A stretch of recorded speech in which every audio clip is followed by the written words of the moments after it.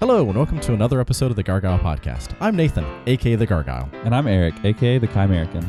And joining us tonight is very special guest, Graham Skipper. Say hello, Graham. Hey, what's going on? I do not have a clever nickname. The Sequence Breakican?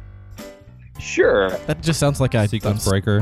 I feel like that was the more logical. Sequence breaker? Yeah. Logical direction to go with that one. The sequence is that break like a point? Is that like a point breaker? Ooh, I like sequence break dancer. That's good. Oh, that's good. I like that. Yeah, I can get behind that. All right, yeah. So Graham is here tonight because he's not here. He is here via the internets. Because we're finally in the analysis episode of Fear of Going Insane Week, which that's been a week. Yeah, sorry guys. I was looking back through the episodes and I went, I really put these guys through the ringer. Oh man, there were some great movies though. Like they were. You had. I think this is maybe the best selection we've had, including our own selections. Like this has been a great week of movies. It's true. Thanks. Good. Yeah, it's So my week was fear of being a parent. Eric's week was fear of Eric's dead kid week. And then ever since then, it was fear of the week. That's what it was. Just fear of death and children. And like every single week since then, someone has had a movie of a dead kid.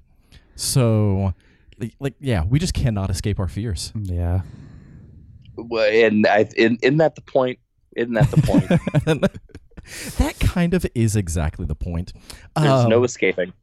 So, what we will, I am sure, give time at the end for the Graham. Tell people where they can go find you and all of that stuff. But in case there's anyone who has listened to this podcast and doesn't know how much I just freaking think that Graham is awesome, tell people what you do and why you are awesome.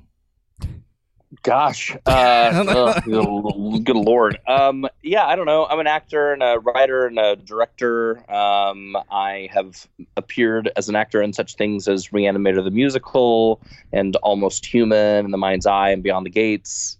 And then just this year, I released my feature directorial debut, Sequence Break, which is out now on Shudder. I don't know. I'm a big horror nerd, always have been. I love talking about horror. I consider myself extremely lucky to work in this genre. I don't know. I'm from Texas originally. I like long walks in a dark forest. I don't know. Don't we all? Excellent. Yeah. Yeah, so we actually used Sequence Break as one of our palate cleansers, going from Kevin and Jennifer Sluter's. What was their week? They had a combined week. Fear of child in peril and fear of being trapped. Yeah, so... more children. Yes. More children. Yeah, children are everywhere in this podcast. Oh, God. And they're all dying. And Kevin's palate cleanser was Tigers Are Not Afraid. Oh, God. That is not a palate cleanser. That's what I was saying. Palate destroyer. I mean, it cleanses the palate in the sense that... Oh, it's a beautiful that it movie. Burns the world down around you. Exactly. It's the same sort of like. It is a beautiful film. I mean, and it's oddly uplifting, but man, that's a tough watch. It really is. I still haven't seen it. I really want to see this movie. It's fantastic. It's one of the best films of the year for sure. I just like rubbing Eric's face in the fact that I was able to see it because it is. Oh God, it is a gorgeous movie. I think that's why you keep bringing it up. It's like I'm just gonna remind Eric that he can't watch this movie because I've been searching for so long to see if it's being picked up or distributed or streaming or anything, and there's nothing out there, no information at all. I'm sure it'll come out. I mean, it's made such a big stir that I'm sure it'll come out at some point. But yeah, man, it's a hard one to watch, but it's worth it. Yeah. Absolutely. All right. So speaking of hard things to watch, the movies that you picked for the week, I have to pull back up the list because I can't remember things. Jacob's Ladder, Kill List, Antichrist, Session 9, In the Mouth of Madness, and then your palate cleanser was Evil Dead 2, which are just so many good movies. But before we start diving into like why those movies and like how they actually represent the fear, why is your fear your fear? Like, why the fear of going insane? It's a good question. I'm not totally sure. I think that, there's a lot that I've discussed with my therapist over the past 10 years that I could delve into. But in short, I think that for me, it's just so scary to imagine not being able to trust myself.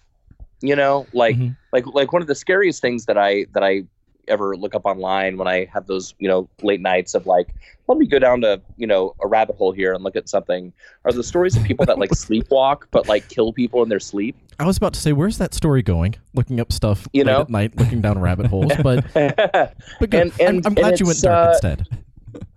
Yeah. But it's really, it's just so scary to me, the idea that, I could, do something and not have and not know what I'm doing, like that I could, go murder someone, but be completely unaware of it and think I'm just living my life normally. That to me is so, imminently scary, like more so than a slasher that's, stalking me, or, like a demon's going to possess me or something. Well, actually, no, that sort of ties in a little bit to this fear, is that idea of possession. But yeah, I think that I just really am afraid of losing control of myself, and I'm not sure where it comes from, and I'm not, I'm not sure, why that is the way it is, but there's just something about that really bothers me on a very real level, more than ghosts or goblins or zombies or whatever.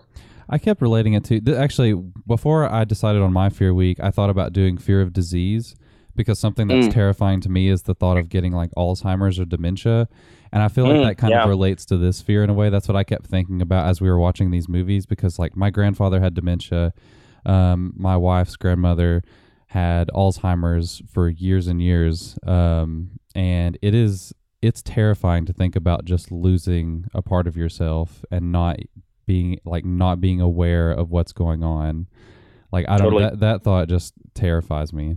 Yeah, and like that's just such a driving thing in horror movies. Like regardless of what the specific fear is, there's just such just this underlying factor of fear of loss of control. So, I mean, even relating it back to the rest of the weeks that we've talked about, so much of that revolves around what if I can't control this? Mm-hmm. And so, yeah, fear of going insane. I mean, it's just another example of what if I can't even control myself? So, yeah. Well, and it's sort of, it makes me think of like, for me, the movie that got me really into horror movies, I was always into horror films, and I was always, fascinated by, like, I had this pop-up book with the Universal monsters in it, and I was really fascinated by it. But the movie that really just like rocked me to my core was The Exorcist. Right. I saw it when I was like 11 or 12, and I remember that my great fear after that was, man, if a demon were to possess me and make me do these things, how horrifying would it be to be doing all of this horrible stuff and not be able to stop? And I think that hit me, in a very sort of gut level. And I think that it kind of, relates to what what this fear is and what this week is about is sort of being out of control, like you said. So it's sort of interesting that I mentioned possession earlier, because as I think about it, I go, yeah, that really is kind of the same thing as this idea of going insane and being out of control of your mind.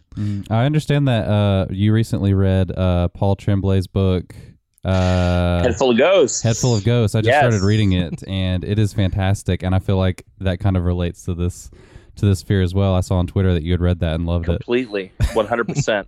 100%. Yeah, it's great. Well, and like even as you were talking about that, for anyone out there who has never listened to an episode before, my background's psychology. So like even as you were talking about that, I kept thinking, oh man, that also applies to like people with addictions, and like they're they get themselves lost in whatever their addiction is, and on a certain level, it's not them that are doing things. It's sort of whatever their drug of choice is, and just how complicated of a real life thing that is in terms of, do we hold people responsible for things that they do when they're drunk or when they're high? And I mean, Right. obviously it's yes, but like to what extent? Because you're not going to hold someone to the same level of accountability as if like they had Alzheimer's. But again, like, why not? And yeah, there's just, God, this is why I love horror movies, is because it takes things in real life that a lot of people don't actually want to talk about. Like, oh, here, let's talk about the fear of losing myself and the fear of addiction and the fear of just whatever. And it like just puts it right there in your face of like, no, this is a thing of real life that you have to address, that you have to understand how to work through it. So let's work through it, sometimes in like the worst way possible. Lars von Trier. Right. Sorry, no. The worst way possible is Human Centipede. Don't ever watch it. It's terrible. It's just... Yeah. Oh, well, I've seen it. Actually, Human Centipede, it's funny. I liked that movie way more than I thought I was going to. It's way better made than I was expecting. It's not a good movie. No. But it's also not the trash fire that I was sort of expecting. I think the acting is good, is what I'll say. Here's the thing, and we're not going to spend the entire podcast talking about it because we've already spent way too much time talking about Human Centipede before. It's not as bad as I expected it to be, in the sense that, like, people who talk about, like, oh, God, it's so terrible because, someone's face getting sewn to another person's butt. It's like, yeah, but you barely even see that. Like, it's only terrible in theory. In practice, like, I expected it to be more provocative and more shocking rather than just kind of there. Well, and it felt to me like with the movie, it was more just like they had Tom Six had the concept, but he didn't really have anything else to say or do with it. Like, it just felt like a lot of kind of the wheel spinning in place in that movie, and it was like just about showing you this horrible thing, and then it was like, I don't really know what else to do with it, so here, let me just walk him around like a dog in the yard for 30 minutes, and then everybody will die. Pretty much. And we talked about that on the Antichrist episode, how Lars von Trier is kind of like Tom Six in that he deliberately tries to stir up controversy in his movies, but he actually seems like he has a lot more to say, a lot more on his mind than being controversial. And I think so too. I think that von Trier certainly like makes films that are controversial and that push buttons and intentionally stir people up. But I think he has a lot of talent, and I think that he, like you said, he is really trying to say something. Whether or not it's clear what he's trying to say is a different thing. But he does have a meaning behind what he's putting on screen. Yeah, like he wants you to contemplate something other than Willem Dafoe getting his testicles smashed. Yeah. I was about to say we probably need to put up a spoiler wall. By the way, anyone who's listening, spoiler wall. We went through the reviews to give spoiler-free. Here's why to watch them. This analysis, we are going to analyze these movies. We are going to say, here's this one thing that happens at the end and why it is so vital to like explaining fears.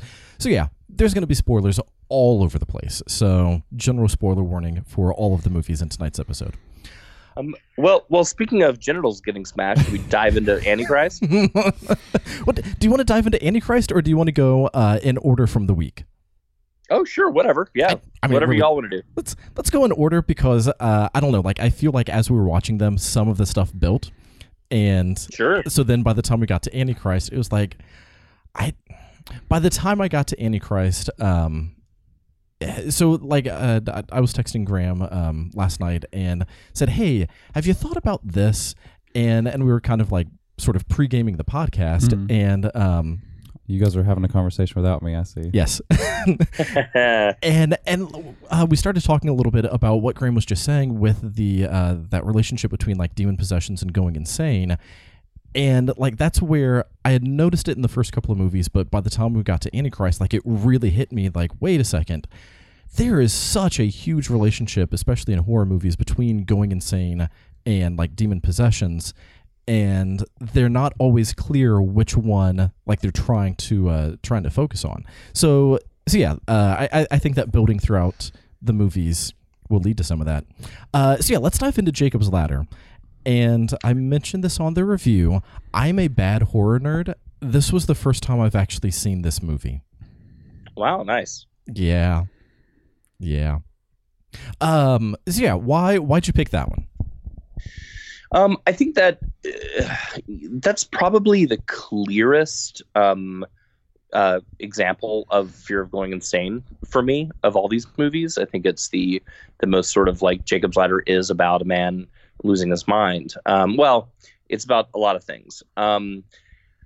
I think Jacob's Ladder is a masterpiece. I think it's one of those rare, horror films that I think you could show to like a non-horror person and have them go like, oh, wow, like that should win an Oscar. Like that's a really fantastic film. Yeah. I really love the movie. I think the acting's phenomenal. I love how I love how daring it is and its horror imagery. Like for a film that I think could pretty easily be I hesitate to say mainstream movie, but I'll say it. Like a mainstream Cineplex movie with a big budget and top actors and the whole thing. That it really like goes for it in terms of this kind of hellish, creaturey imagery that it gives you, and I think that it so perfectly provides us with a sense of what it would be like to be losing your mind. Yeah, it's such an honest depiction of like not knowing what your reality is and not knowing who to trust, and how paranoia can feel so grounded. And yeah, I think it's a fantastic movie. Yeah, I think of all the movies we watched this week, this is the one where I feel like it related the most to the fear, because for me, it seemed like the most honest depiction of that. Like it really felt like you were getting into the headspace of someone who was going crazy. You get that really great subjective perspective on it. And it was like, okay, yeah, if I was losing my mind, I have a feeling that it would really seem this way.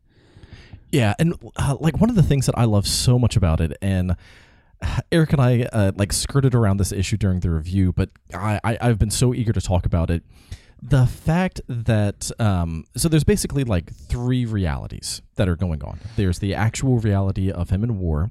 Then there is what the audience is led to believe is the primary reality of like him basically suffering from PTSD, and like seeing some of those demons, and like that's where the majority of the movie takes place. And then there are the flashback scenes that the first few times that you see them, it's clear like, okay, this is not real, this isn't what he's actually experiencing. But then the more that he experiences them, the more real they become. But one of the things that I found so fascinating about that was, and I get the fact that it was, the angels and demons kind of like fighting for him and whether or not he was ready to go, and the whole thing that what's his name, his chiropractor explained like this is what's going on. But I love the fact that the majority of the movie and his reality is not a happy setting. So it's not like someone who is living a good life and like things are going okay, and then, oh no, weird stuff's starting to happen, so obviously they're going insane. It's like when some of the good parts of his past started to show back up, like that's also part of what made him think that he was insane. And I don't know, I just found that so fascinating in terms of like it started dark and then got even darker when you actually see his kid die again. Why all the movies with the dead kids? But yeah, I just found that so fascinating that it focused more on like the PTSD side and things are bad to begin with, and really having like to work through that and struggle to get to the good rather than starting good and going insane. Yeah. Well, and and it's such a great misdirection too. I think, like really the primary reality of this movie, like you said, is him in war, and ultimately, what he wants to be with his son. He wants to be home. He wants to be with his son, going upstairs to, play with his son is what I think. And so, in these, I mean, I think this whole movie, again, spoiler, but yeah. I think this whole movie, takes place within, like a blink of an eye as he's dying there on that operating table. Yeah. And I think that it's, what his mind is doing and struggling with is, the things that he left behind, the things that he wasn't able to be there for. And this, his sort of, latent, this kind of cultural glue that we all have about the idea of angels and demons and heaven and hell. Whether or not you are Christian or you go to church or whatever, I think that that's something that is just sort of ingrained in all of us. Yeah. And so I think that, all that stuff gets like meshed up together in his head, and, and ultimately what he's, what we're left with is that all he wants to be home. His heaven is he wants to be home with his son. And what's amazing to me about this movie is that we go through all of the stuff that we go through of him, like literally, wading through hell, all so that he could just be back home with his son. And so in the end, it's like, for as dark and as kind of, dour a movie as this is, it ends up, I love that this movie has a happy ending. And to me, it is a happy ending. It is a very depressingly happy ending. Yeah, it's interesting how it gives you that happy ending, and then you find out that he's been dead this whole time, or that it's just been taking place. I mean, it's interesting because it lends itself to multiple interpretations. It could be that he's existing in some kind of purgatory, and they're like you said, angels and demons are trying to fight over him, or it could be that he saw himself being stabbed by like a fellow soldier, an American soldier, and he's trying to work out like, okay, why did this just happen to me? And that kind of plays into the whole like subplot about the Jacob's ladder, or the ladder, the psychotropic drug that they were giving to the soldiers to increase their aggression. So that's one thing that I really like about it. It works on multiple levels, and you can really kind of put yourself into it to decide what you think, like if you think this is a happy ending, or if you think that what happened actually happened, or yeah. Well, and I'm glad that you said it's kind of open to interpretation, because as Jess and I were watching it, I said I think that he's already dead, and everything that he's going through is just like his own personal hell. And she said, no, I think that like he's, in a coma or something, and everything that he's seeing is just like these flashbacks in his mind kind of working through things. And I love the fact that we were both right. Mm-hmm. Sure. Yeah.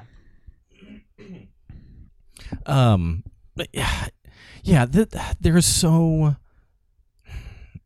I don't know. Even just like the use of pictures, like when he's looking back through just all of those pictures of his old life. So there's just such a fascinating interplay between, even when he was in like one reality, it wasn't completely devoid of the other part. So like it wasn't, here is side A and here is side B, and they're completely separate. It's no, here how these things relate to each other. And yeah, it just made it a much more complicated and I think a really engrossing movie. Yeah, I mean, I just, I think it's just really incredibly well made. I mean, the way that the film weaves in those realities with one another. Like my favorite scene in the movie is this scene. There's like a dance party, and oh yeah, and that I love that scene so much, and I think it's so great because it starts with something so simple, right? Like he's looking for his glasses. He can't see his glasses, and he can't see without them. So it's like, okay, on some level, I'm going, all right, he can't really see what's going on, and et cetera. And then there's a certain point where, like, remember earlier on in the movie, he's like in the subway, and there's like a homeless guy, and he sees this like weird like tentacle underneath his like flopping around. So when I first saw that, right, I go, okay, this could just be some homeless guy's dick, you know, like is what he's seeing, right? And then, but then you see this, you know, this then you see this dance scene. I thought there's a certain point where it passes over into, okay, there's something supernatural happening. You know, there's something demonic that's actually going on here. And I love that for him, in his reality that he's experiencing, when it, and I think this is what ultimately is so scary to me about this, and so scary about my fear, is then when all that goes away, when this completely undeniable demonic supernatural thing happens, and then it goes away, and he's back in the normal world. Yet he remembers having seen what he saw. Right. Like, that to me is so scary, because, like, what do you do? You know, what do you do? I mean, he goes to his chiropractor, you know, which I guess is kind of, any of us would go to whatever doctor we trust, you know, but even then that shit starts getting weird. Yeah, I don't know. I just think it's so well made, you know, and I think you said this in your episode of the review, you know, the review of this, but that, you know, the horror elements, they creep up on you, mm-hmm. and they, with a few exceptions, you know, it's not like things are jumping out at you. But it puts you so much in his mindset of at what point are things going to turn? Yeah. At what point are things going to be bad? And then sort of like a eulogy, you know, the whole thing, how it all winds up together. I think is just really beautiful.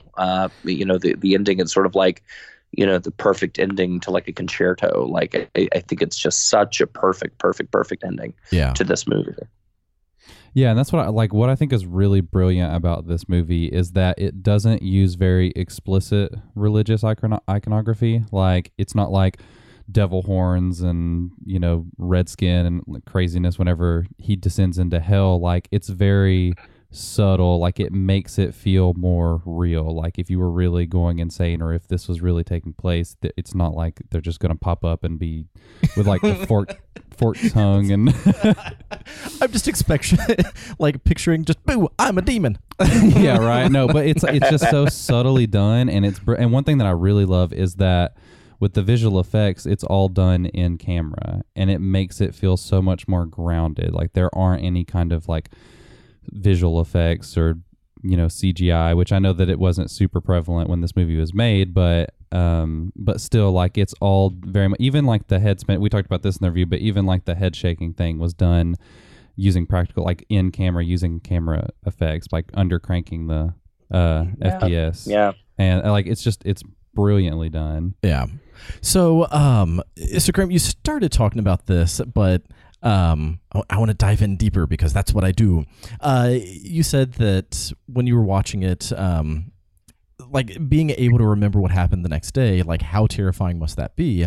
So, in relation to your fear, like how does watching this movie play on your fear, or how does watching this movie, like how do you respond watching this movie? Is it something that, like Eric and I have talked about this on a few of our reviews, that like sometimes with these movies, okay, so like here's a really good example, Mom and Dad, which is kind of a terrible movie, not terrible in the sense of like the quality, but it's parents going around killing their kids, and that was Eric's palate cleanser for his week of fear of dead kid.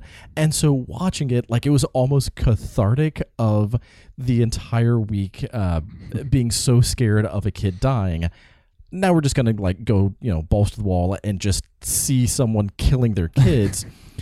And like, it was less scary and more of just like, oh, well, I'm never going to do that. Thank God. But then like there's other movies that really seem very simple and not terrifying at all.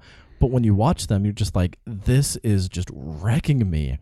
So like along those lines, like how was it emotionally watching Jacob's Ladder, especially in light of that fear? You know, I think that more than any other movie on my list, I think this is the least fun one to watch for me. I think that it's because it is so tuned into what my fear is of not knowing what my reality is. And I think it's so, naturalistically acted, and that you believe everything so much. And that it's also just so, sad. I think, it's a hard watch. However, I think that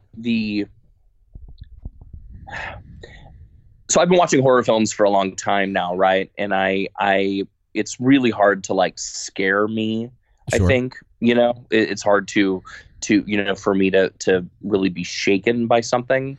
So I think that when a movie like this comes along that can consistently emotionally shake me, and do it, as masterfully as this movie can, I think it's sort of a way to kind of explore, on a, sort of a subconscious level, like why I'm afraid of what I'm afraid of, and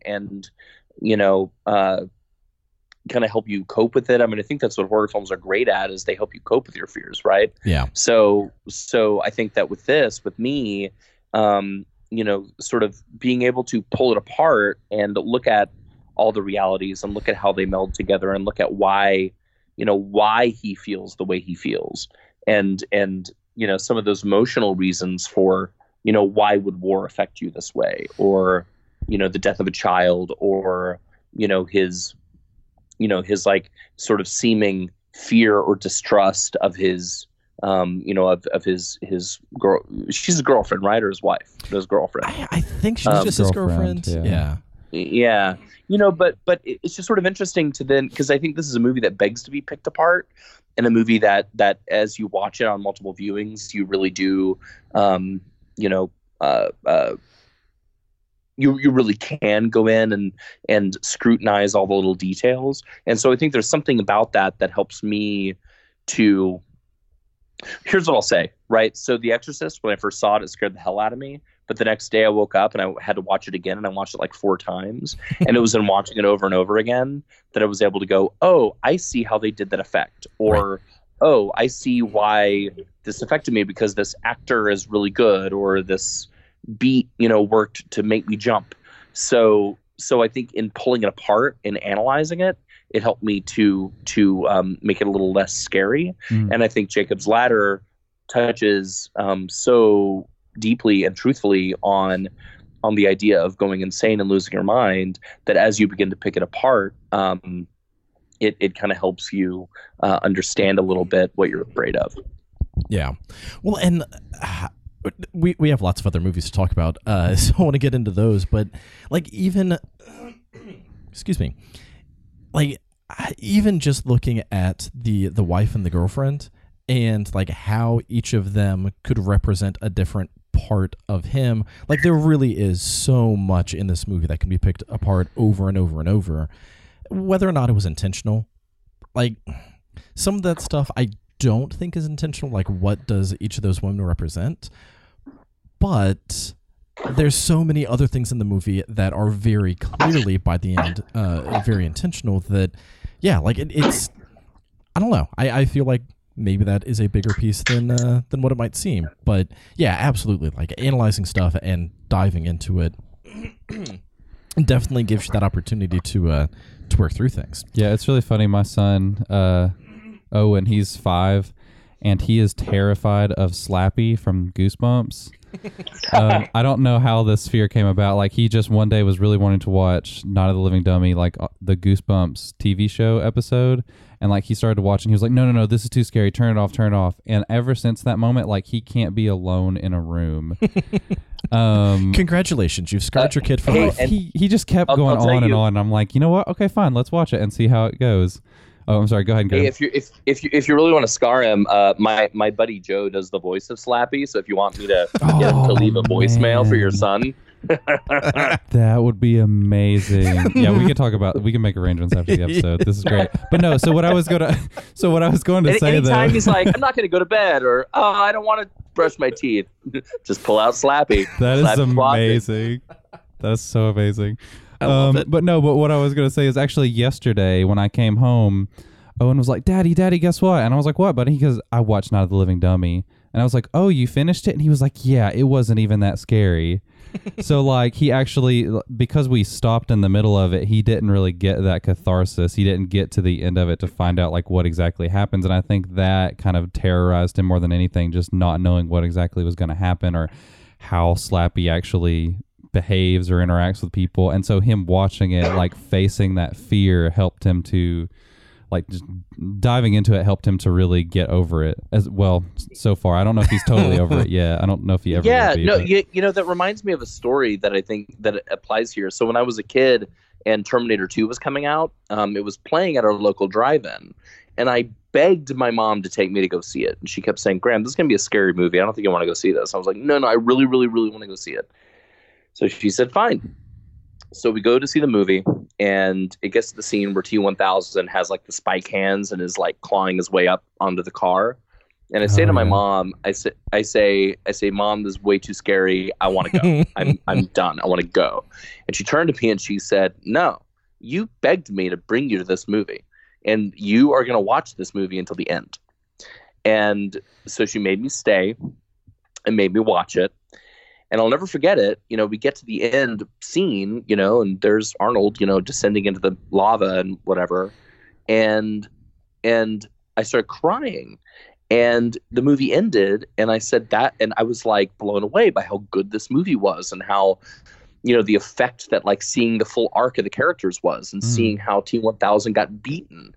And exactly, she said to me after, you know, and she said to me after, she goes, see, if we had left for you, that guy would still be out here, and he'd still be out there, and he never would have been beaten, and he'd still be a danger. But because you stayed, you know, you saw how things turned out. So don't, you know, if you're going to watch a movie, watch the movie. But part of that is finishing it. And that was a really big moment for me, you know, as a moviegoer. Well, and, like, that's also just a really big moment in life of learn to face your fears and deal with difficult things. And I'm not going to send us down too big of a tangent of how, like, even just things like talking about stuff that is a difficult thing to talk about, like people that you don't agree with, like, rather than working through a difficult conversation and how can I get through this like a rational person, it's, nope, you don't agree with me, I'm just gonna, like, yell and run away. And, like, so many people don't know how to face something that scares them. And horror movies, fixing life since ever. Yes. All right, let's dive into the next movie, Kill List. Kill List, I love this movie. Kill List was way better than I thought it was going to be. It was also way different than I expected. Yeah, it to was be. total. I've been wanting to watch this movie for a while because I've heard such great things about it. And when I first started it, I was like, "Am I watching the right movie? Like, this is not how I thought it was going to start." Because, you know, typically with a lot of horror movies and stuff, they start off with, like, that big attention grabbing kind of scene. Like, there will be, like, one instance of, like, something scary happening or something, and then it goes back to build up the plot. With this movie, it just starts off straight, like, with the characters interacting, and with it being more like a family drama. So, and it goes on for about the first 30 minutes we talked about, and it was like, okay, this is definitely not the kind of movie I was expecting. Not even a little. And then it ends up, like, building that groundwork early on, though, ended up making the movie so much more affecting by the end of it. And so weird. Sure, yeah. I mean, I think the establishment of his relationship with his wife, you know, and his son, and the, you know, and his friends, and this sort of weird world that they live in of, like, you know, they're hitmen, but they are very suburban, you know, and very totally, like, realistic. I mean, like, that fight that they start off with when they just launch you into this crazy fight that they're having, you know, and I love the dinner party fight also. Like, I love how, like, it's so sort of outlandish and almost comical how viscerally they fight with one another. But that's kind of what makes me believe it more, you know?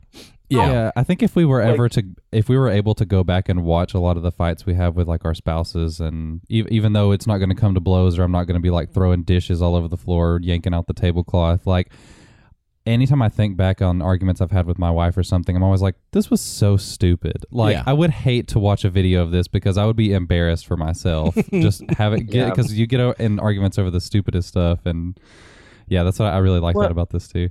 Well, and I think that the movie, you know, like, it's really hard to have a good twist. And I think they hide this twist so well. Like, you know, I don't know how you guys reacted to it, but for me, you know, when the twist finally happened, it was so instantaneously out of the blue, but also like totally founded in the reality that they'd set up. Like I could immediately see, oh wait, they've been telling me this the whole time. Yeah. And I didn't see it. You know, they totally pulled one over on me. And that's what I love about it. And I think that's also what's so scary about it, because here's a guy who we've been following very closely that has been living his totally normal for him life. And, you know, and yet here is this insane cosmic fucking like total turn, you know, the universe on its head thing that's been following him around this whole time, and he had no idea. Yeah. You know? Yeah, and like that, one of the things that I love so much about it is exactly that. Like when I got to the end, I was like, what? Where's this coming from? There was no build up to this. This is not what I was expecting. But like you said, looking back on it, it's like, oh, wait a second. No, like there were a whole lot of things letting you know what's going on.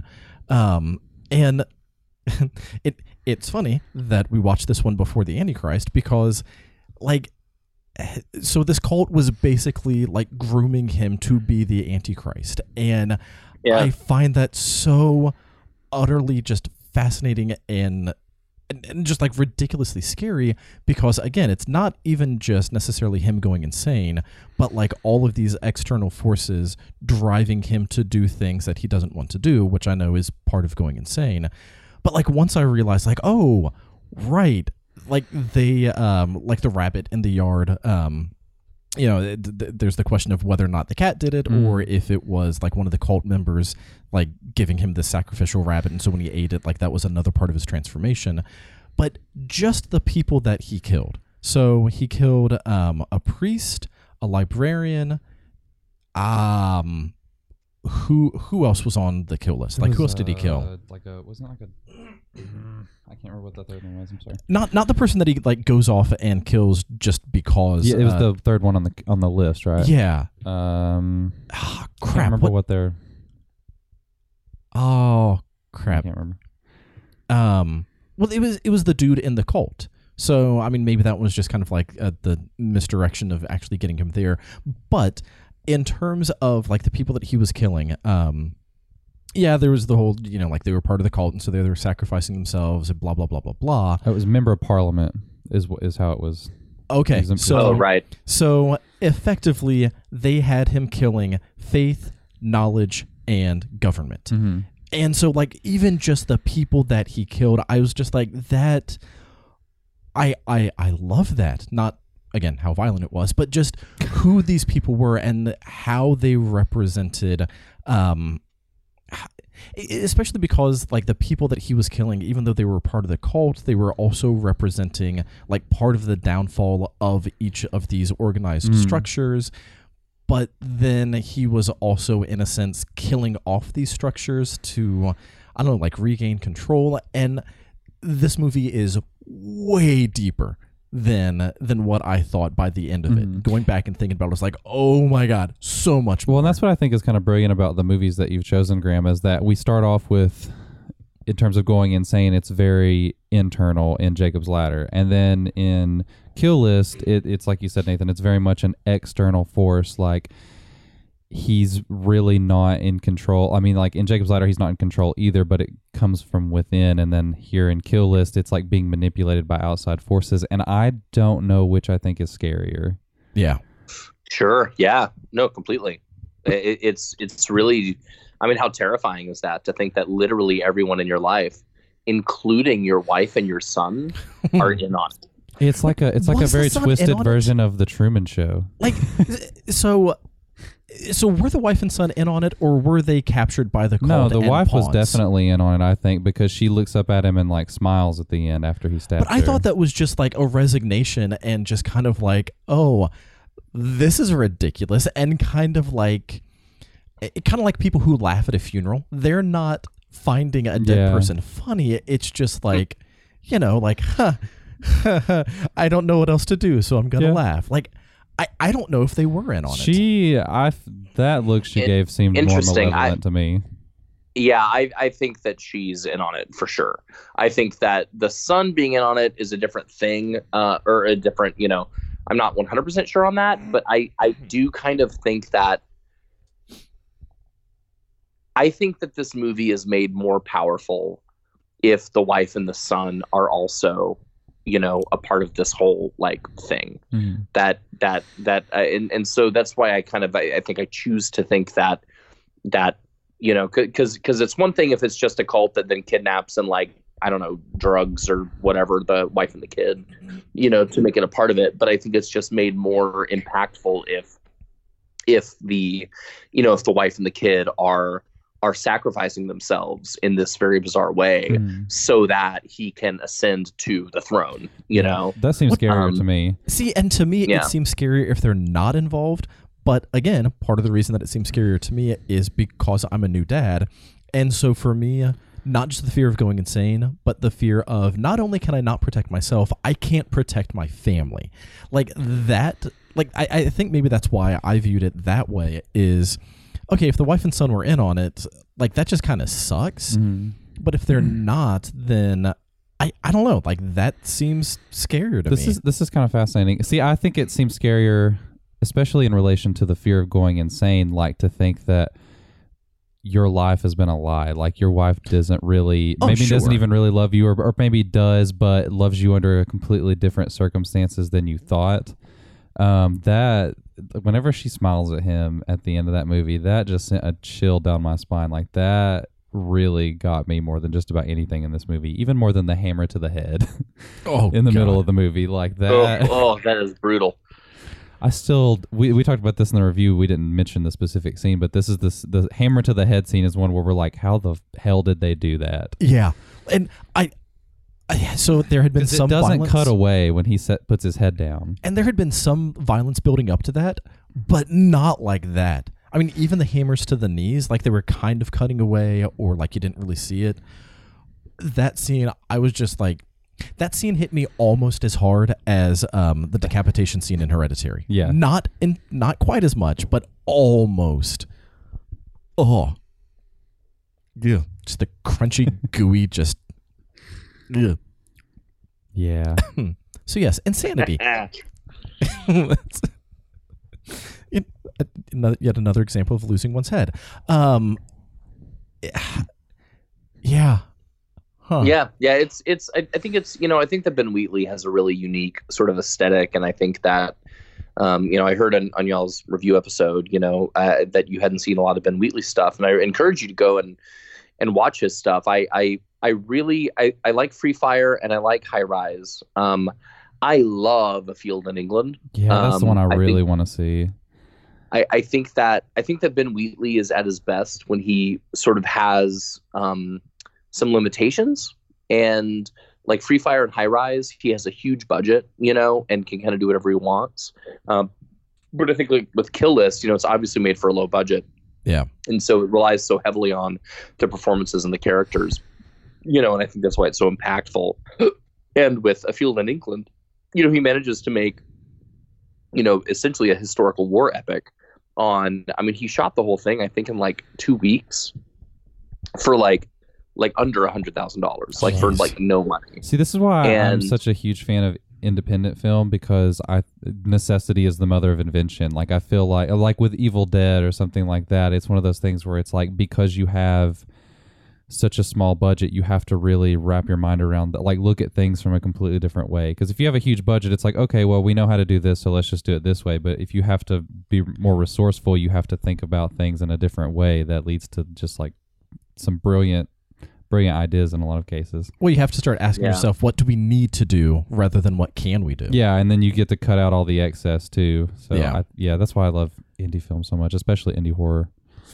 Yeah. With Kill List wasn't enough to be like, oh my god, I need to see more Ben Wheatley films. Like, it was just. Oh yeah, I'm definitely. A Field in England, I think, is on Shudder too. So I'm going to be watching. It that. is on Shudder. Yeah. Sweet. Yeah. As soon as we get through this podcast and I have free time to watch other movies, so you mean be watching that? You mean November is when you're going to watch it? It's definitely at the top of the list. So what about like how this movie brought out your fear? Yeah.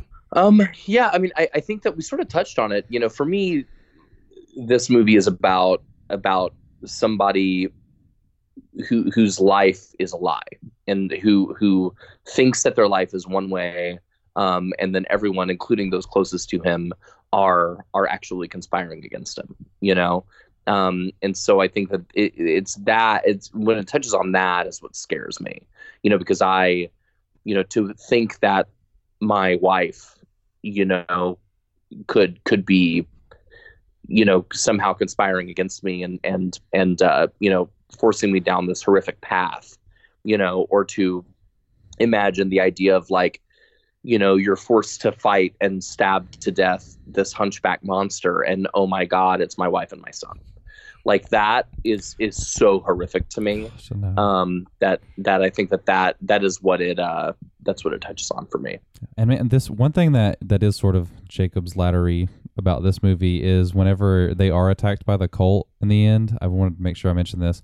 They make these crazy like feral sounds that kind of reminded me of something like The Descent, and I love that like you don't really know if there is a supernatural presence or if it's like it just kind of subtly hints that there may be more going on. Yeah, we mentioned that. So for anyone who listened to the review episode, when I was like, oh man, the sound design and the question of whether or not things are real, like that is exactly the thing. Like towards the end, once you start seeing the cult, especially once this cult starts attacking, and you get like this weird, like screechy, growly, at some points almost like a synth sound. And I legitimately do not know, was that the sound of the characters in the film, and was that the sound that whatever dude's name was, like, was he hearing that, or was that just part of the sound design of the movie to kind of put the audience in that general frame of mind? Yeah, like if it was diegetic or non-diegetic, like are you hearing that as an audience, or are the characters actually? Yeah, and like it was so effective in that, because like at first I was just kind of like, oh, well, obviously it's them, but then like it was more than what you would think just a normal person would sound like, and it's like, maybe it's not them, but it has to be, because oh God, that sound design when he is being chased by the cult is to me one of the most terrifying things of the entire movie. Not in terms of like thinking about why it's so scary, but like the actual reaction watching the film. That sound had me on the edge of my seat, and like, I don't know if I want to keep listening to this. Yeah, it makes it. I have to. I'm so engrossed. It makes it scarier, and it subverts your expectations, because at that point I was fully expecting like a Descent-like twist where it's like they're going to be attacked by a bunch of crazy creatures and it's going to be horrible, and then by the end of it I was like, oh, it's so much worse than that. Yeah.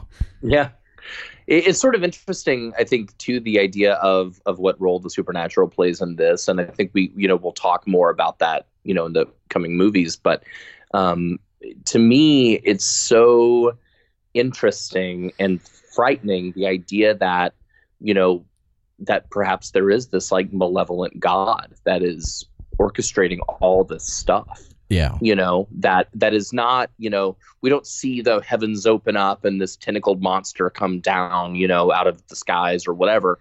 But instead it's just, it's all play. It's sort of like, I think that, I'm trying to think of a good example, but it's like I imagine that if magic existed in the real world, it wouldn't be like Harry Potter, where like, Blasphemy. Whatever. Like, I think that if magic existed, it would be more like Looper? Yeah, or yeah, like that, or like I honestly, like, I think of Gandalf in Lord of the Rings, where Gandalf never really, you don't see him like shoot lightning bolts out of his fingertips, but he's clearly got magic, and so I feel the same way with Kill List, where the whole movie is so naturalistic, like 100%. And then there's this big like thing that happens at the end where we're led to believe that, all this is very, very real because of how the movie set it up. And that to me is so fascinating, to think of this very realistic depiction of like a chaos god, or whatever it is that is driving all of the events of the film. Yeah, and like something else with that is, like you were just saying, you don't see like the heavens and the hells open up. You don't see the tentacles. You don't see some girl grinding on a demon at a dance party. But what you do see are the people who believe. So like regardless of whether or not there is this higher demonic power or lower demonic power, whatever, regardless of whether or not there is a great big demon, the people who are believing in it are the ones who are having so much impact on his life. And I mean, there's an entire podcast just around that, which is scarier. Well, and they really, demons or people who believe. Yeah. I mean, but they believe so hard. Yeah. Like it's not. I think that's what makes me believe that this is all like for total real, is like, for everybody, including, depending on what you think happens at the end, but including his wife, like to believe so hard and sacrifice themselves like this to say thank you. Yeah. Like that is hardcore serious belief. And it makes me go, there's got to be something to this. Yeah. Yeah. And like both of those are equally as terrifying.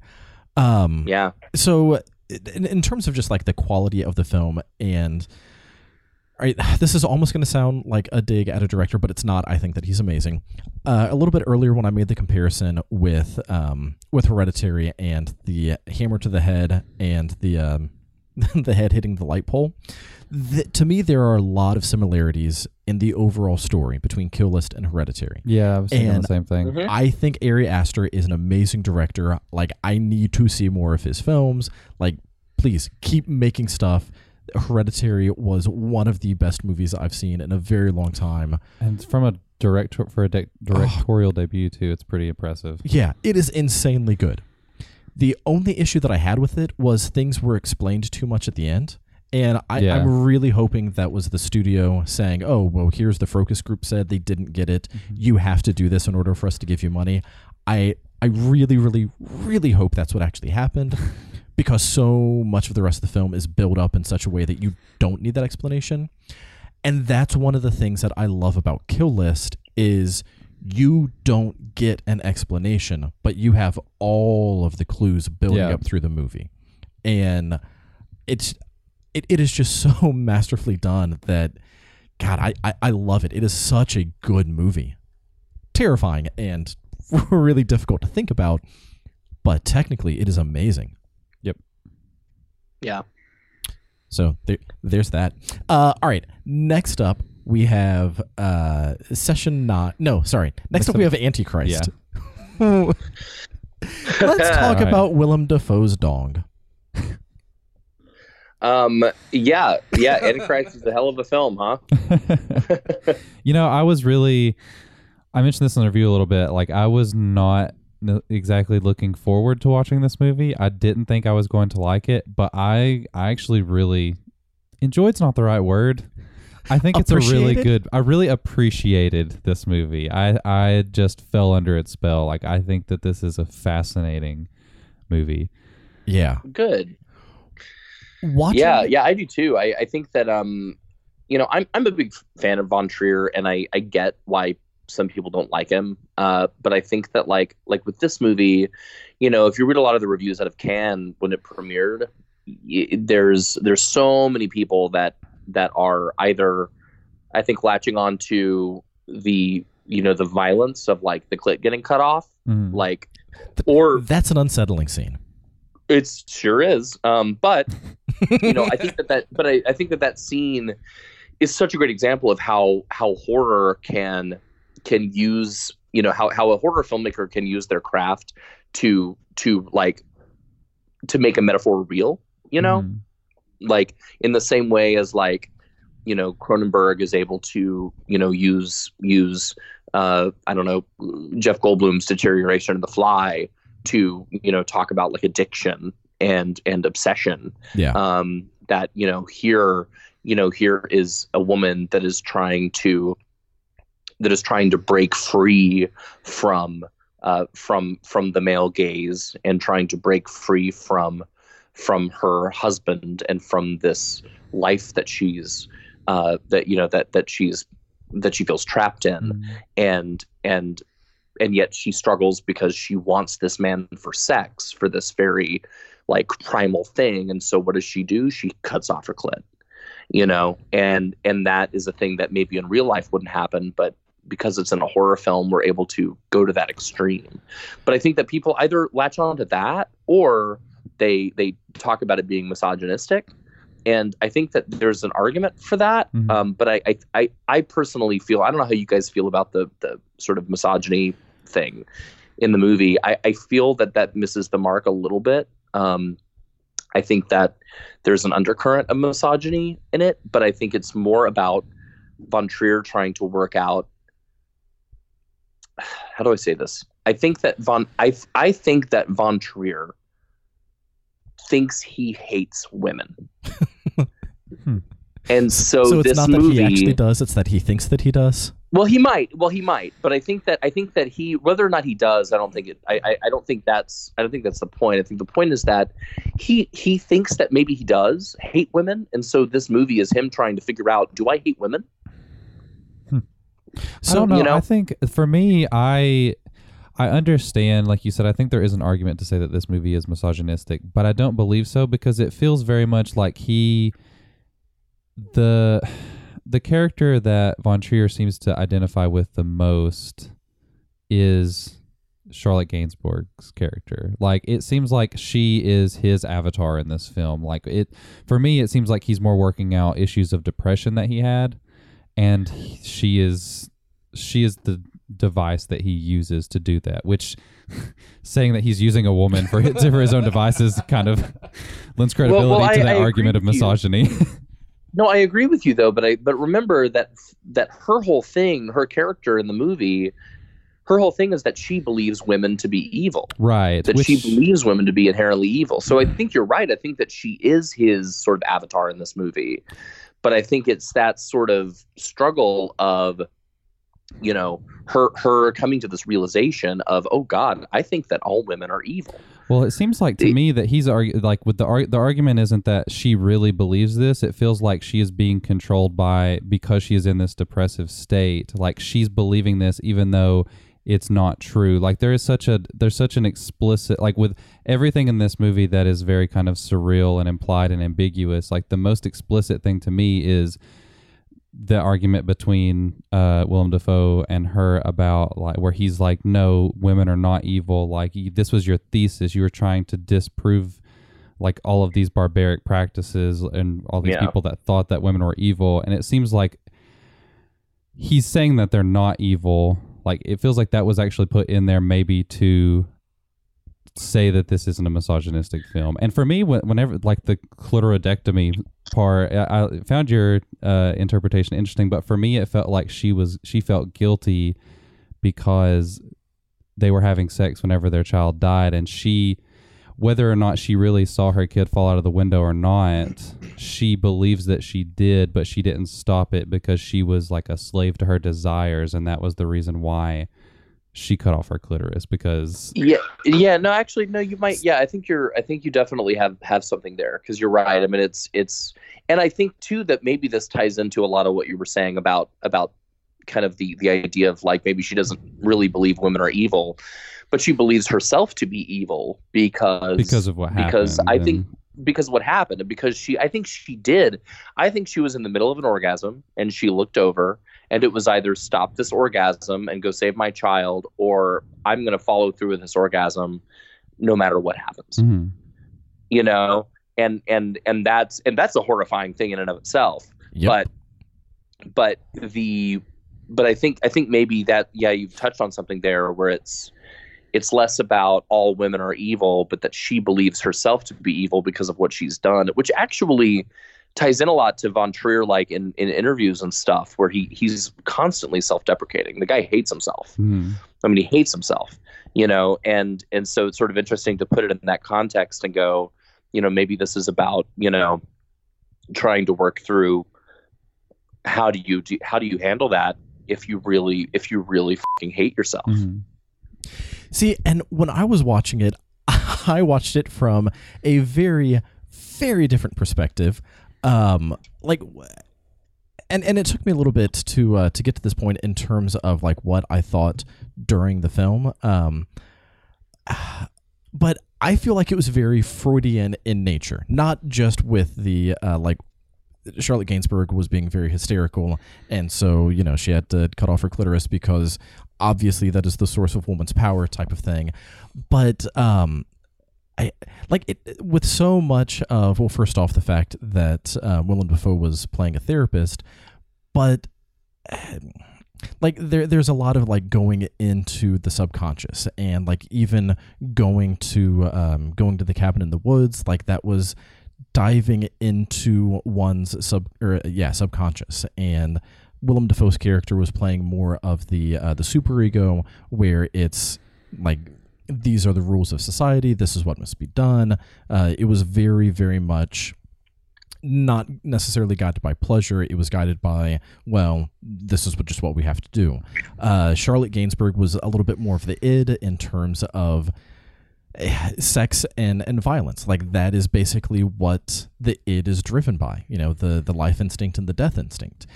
And what was missing in this movie was the ego, that central part of a person that the central part of the person that the id and the superego are constantly fighting over. Maybe it was supposed to be the kid. Maybe the audience is supposed to be the ego, and watching this movie is pulling on those different pieces. And so for me, it did feel a little bit more it felt a little bit more misogynistic, because of, again, just some of those like Freudian comparisons of women being hysterical. But I was also watching it through that lens of, man, there is so much Freud just all over this. And I mean, a lot of it definitely comes, again, from just my background in psych, but I don't know. I don't know which one. I mean, I don't think that my interpretation is what Lars von Trier was going for, but I definitely think there's something there. I love that we all have totally different reactions to this movie. Right? Yeah. Like completely different, it seems like. Very interesting. Well, it's a really complex movie, and I think that, that's why it's sort of disappointing to me that I think a lot of people, look at this movie and all they see is the violence, which obviously is a very important part of it. But I think that what I love about this movie so much, and what I love about all of Von Trier's films really, is that there's a whole lot going on, and on the surface level you have this really like shocking material, but then as you dig deeper and deeper and deeper, you begin to unravel all these sort of complex things that who knows what Von Trier was going for, but I think that it's clear that in there somewhere is something that this artist was desperately trying to get out. Mm-hmm. Yeah.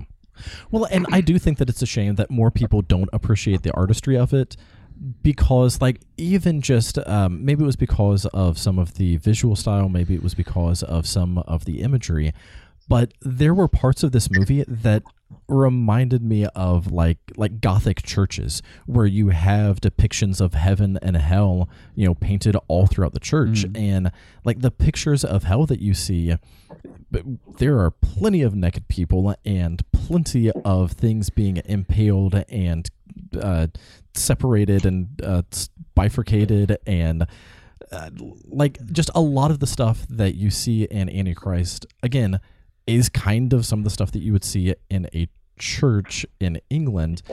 And I know that it's different for someone to paint something versus, here, let's go and have you do this thing on camera because I want you to. Like, I understand why it is a different situation, But purely from an artistic standpoint, I think that it is a shame that a lot of people aren't able to get past some very, very disturbing imagery to appreciate some of that underlying art. Mm-hmm. It's understandable because, again, like, I do feel like he is intentionally trying to be controversial.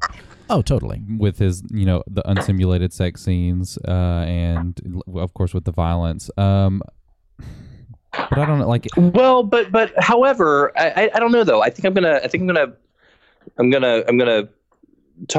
to talk about that though, because I'm not sure that like with like at the beginning, the unsimulated sex, I'm not sure that was Von Trier going, I just want to push buttons, so I'm going to do this. Mm-hmm. I feel like that moment is about emphasizing this is f***ing. And okay, yeah. So I think that it's, it's certainly shocking, but I think that it's less about I just want to rub people the wrong way and more about how do I really like get across these two people are f***ing and it's really hot.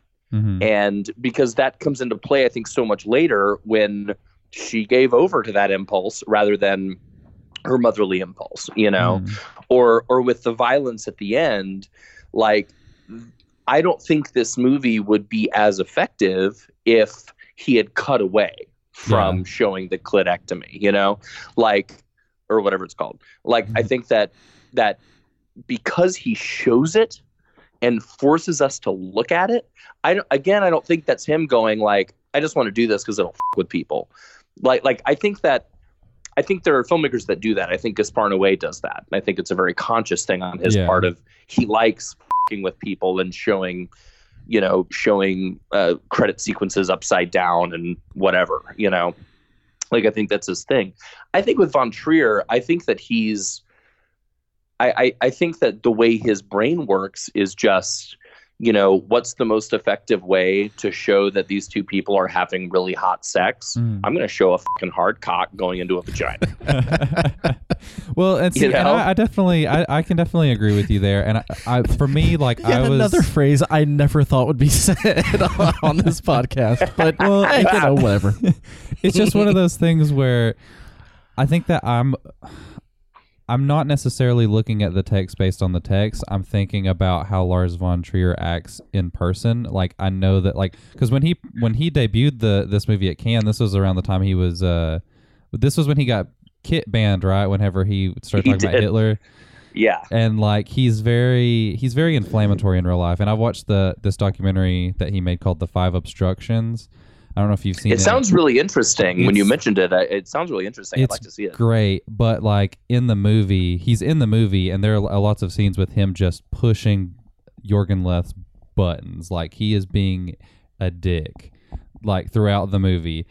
And it's great. I mean, it's great because it's like really pushing him to be a better artist, but he just seems like such an inflammatory person in real life that I guess that was just kind of me taking outside information and kind of injecting it into the that's true. That makes a good point, and you're right. I think that is the Von Trier that I don't like. I like him saying stuff through his movies, but I don't like him saying stuff in real life. He probably agrees with you. Maybe, or he would just yell at you. So, like, I think that he's intentionally inflammatory, but not to be intentionally inflammatory in the sense of, I don't think that, like, I think that it's somewhere in between what both of you were just saying in terms of when he was filming the unstimulated sex. I don't think that he was saying, how can I make people the most uncomfortable? How can I, like, really push at people's buttons just for the hell of pushing at people's buttons? I think that he filmed that scene because that's what he felt like that scene needed to be. But I think he also was aware. I'm sure he was completely aware of how the audience would react to it. I think that he didn't care. So Well, and I agree. Yeah, I think that's what's great about it is his vision is totally uncompromised in this movie, and I love that about it. Like, there is nothing, no studio stepped in to mess with it at all. Like, it is his movie. Good example or not, this is the example I'm going to make. Watching his movies kind of feels like listening to Jay from Jay and Silent Bob. Where oh, this is interesting. Wow.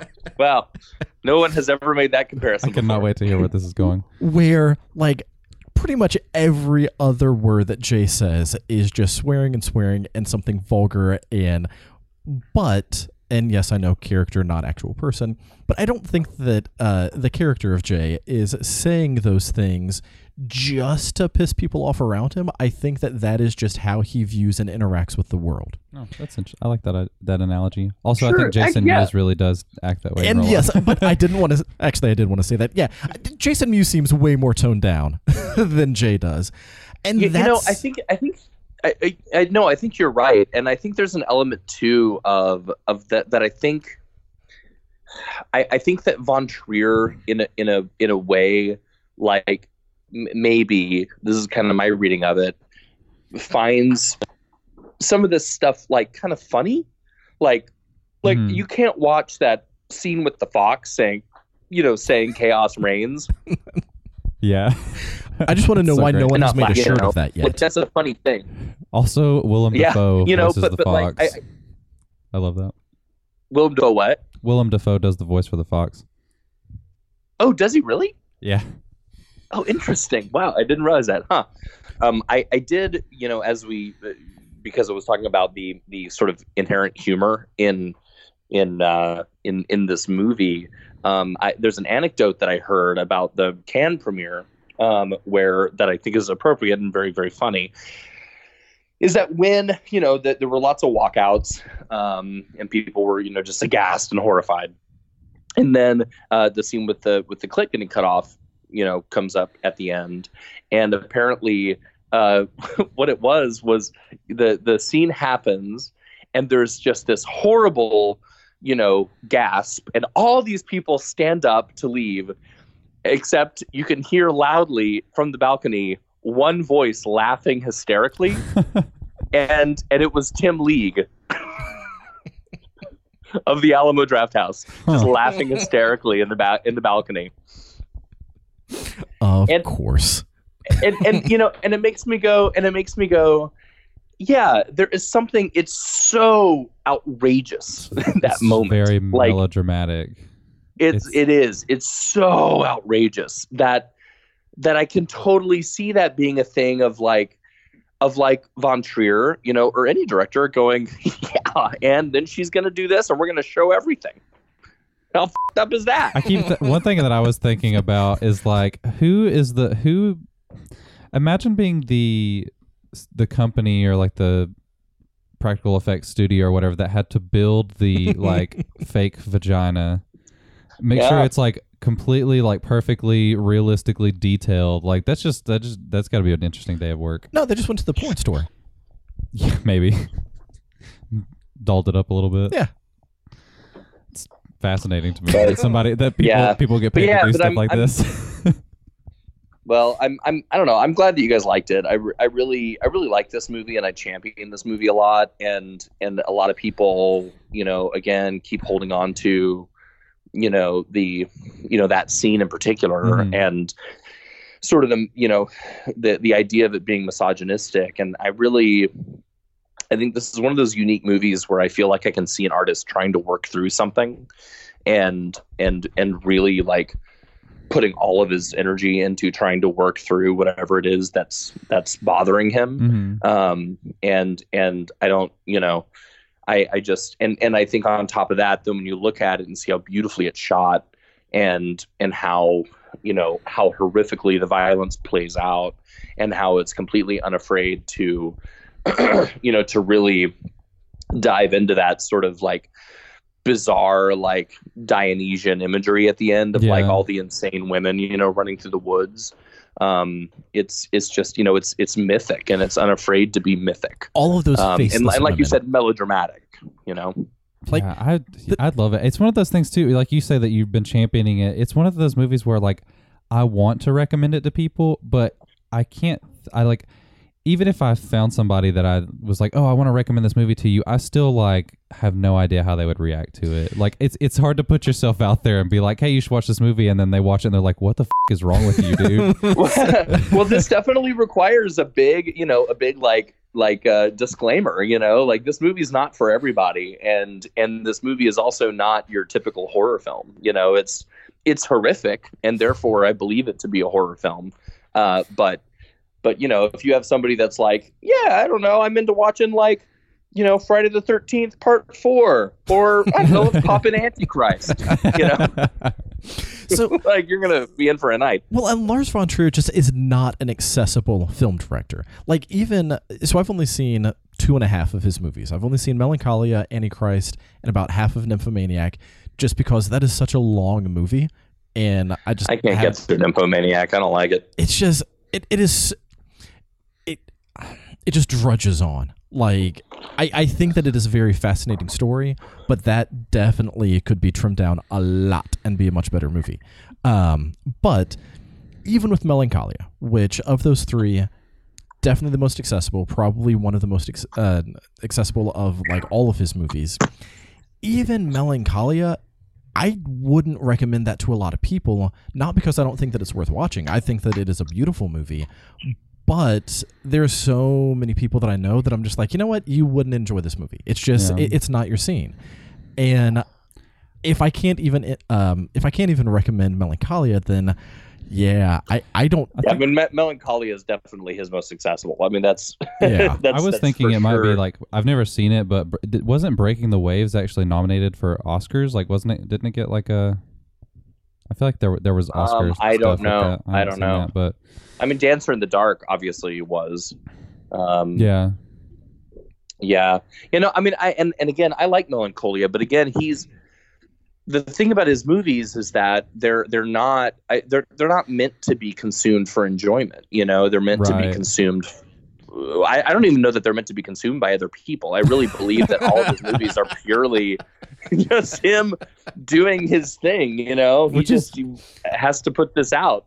I think it's great. Like I've followed his career for a while, and I've been kind of afraid to dip my toe in the Von Trier waters because of what I've read about him. But after watching this, like I really do want to go back and after I prepare myself, watch some of his other movies. Well, I mean, it's like reading an author that, and I don't have any specific people who come to mind, but it's like reading an author who writes to get published versus an author who writes because there is something that they are working out and there's a part of their soul that they need to get on paper to be able to, I don't know, make it real for them, I guess. And unfortunately with a movie, you can't just kind of like write it down like, okay, I'm done. Like you have to actually go through the process of making it. And I feel like Von Trier is more of that second kind of, he's not necessarily creating films to be a filmmaker. He is creating films because that's what he does. But if that's what you do, you might as well like get like a form of therapy. Sure. Hey, speaking of therapy, let's dive into session 9. Yes. Transitions. Nicely done. Yeah, session 9. So I got to tell you, the way I discovered this movie originally, it was way back in New York, and when I lived in New York for 10 years, and this was a long time ago. I'm pretty sure I was still in college, and it was on the $1 DVD rack at Virgin Records. Oh man! And I just looked at it and I saw that picture of the wheelchair in the middle of the hallway, and I went, "This looks creepy," and boy, was I happy I discovered that movie. Yeah. It's pretty, I rewatched it for this. It's still pretty fucking effective, I think. Yeah, I think so too. It's really, I remember, so I know that this movie has enjoyed kind of cult status for a while now. I remember when I was probably, I would say that I was probably like 10 or 11 years old or something. My mom was watching it one day, and I walked in on the very last scene where Gordon like kills his family. Do it, Gordon. Yeah, the do it, Gordon part. And I remember just being so disturbed by the sound of like the baby crying and then it just being snuffed out. Like that was like, I was like, who would make a movie like this? Why is my mom watching this? Like, what is wrong with her?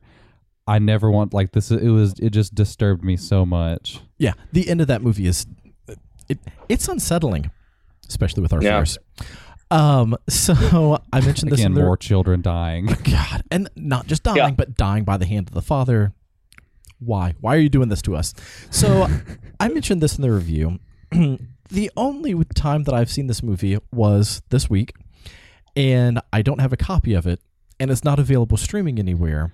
So I watched it on YouTube, and it was like one of the versions of like when someone posts the movie that they're trying to get past copyright laws, and so it only takes up part of the window, and all of the voices are pitched up. So weird. Yeah, so it sounded like the Chipmunks. Yeah, so I hated that we had to watch it this way because I'm such a cinema snob, but it was also kind of entertaining. So I got to watch like Chipmunks going insane. I'm shocked it's not streaming anywhere. It's not like on Amazon or anything. I mean, it might be available to rent somewhere. No, you can't even rent it. Cheap, like so it's only like they only have it available to buy on DVD, and it's really expensive. Like I don't understand why this movie isn't more accessible. Well, Scream Factory just released a Blu-ray of it this year. Huh? Oh, did they? Well, I don't think we had enough time to really get. I didn't check Scream Factory. That would have been a good place to check. But yeah, we were trying to just get to it quickly, and we're cheap bastards. So I love that. That's how I watched it. I really do. That certainly adds a whole other texture to it. And the fact that the movie still managed to be really creepy, despite the fact that they all sounded like chipmunks, I think is a testament to how great this movie is. So weird. That's so weird. It's so awesome. Like once we're done recording, you need to go to YouTube and just search for Session 9. The only full movie that you'll find of it is this version. Yeah, you should at least watch part of it because it's hilarious. I do feel like I need to go buy the movie now. I feel like like guilty because I watched it for free like that rather than finding it somewhere where they're getting paid to do it. Like I need to just go buy the movie to ease my soul. just send a few bucks. Well, I'll tell you, the Scream Factory release is beautiful, and I think that it's interesting to look at it, because this is one of those early movies that was shot digitally. There weren't a lot of movies at this time that weren't shot on film. And so it's sort of interesting to look back. It's kind of, similar to like 28 Days Later, which I think was the first movie. It was. Right? I think so. But then you look at this and I don't know, like the Blu-ray, it looks really nice. And I think that, I'm sad that the voices all sounded like chipmunks because I think that the sound design of this movie is really powerful. And has a lot to do with why it's so unnerving. Yeah. But I don't know. What'd you guys think of it? Did you like it? Oh yeah, I think it's a fantastic movie. The thing that I find most fascinating about this is that they actually shot it in a mental institution. I think it was like actually the name of the mental institution in the film is actually like the real place. Yeah, it's a real place. And it's been torn down. Part of it's been torn down now, I think. But like when they went in for this movie, there wasn't much that they had to do in terms of production design. Like they basically just used what they already had. So that makes it just immensely more creepy to me that this is just a real place that really existed. And they're just like, hey, let's make a movie about someone going insane and killing and there people. were they can only use parts of the hospital or whatever because of how dangerous it was. Like it was falling apart at the building. Most of it had been condemned, so they were like restricted to only specific wings and areas of the hospital that they could use. I love that about this movie. That makes it so much more really fascinating. Feel it, right?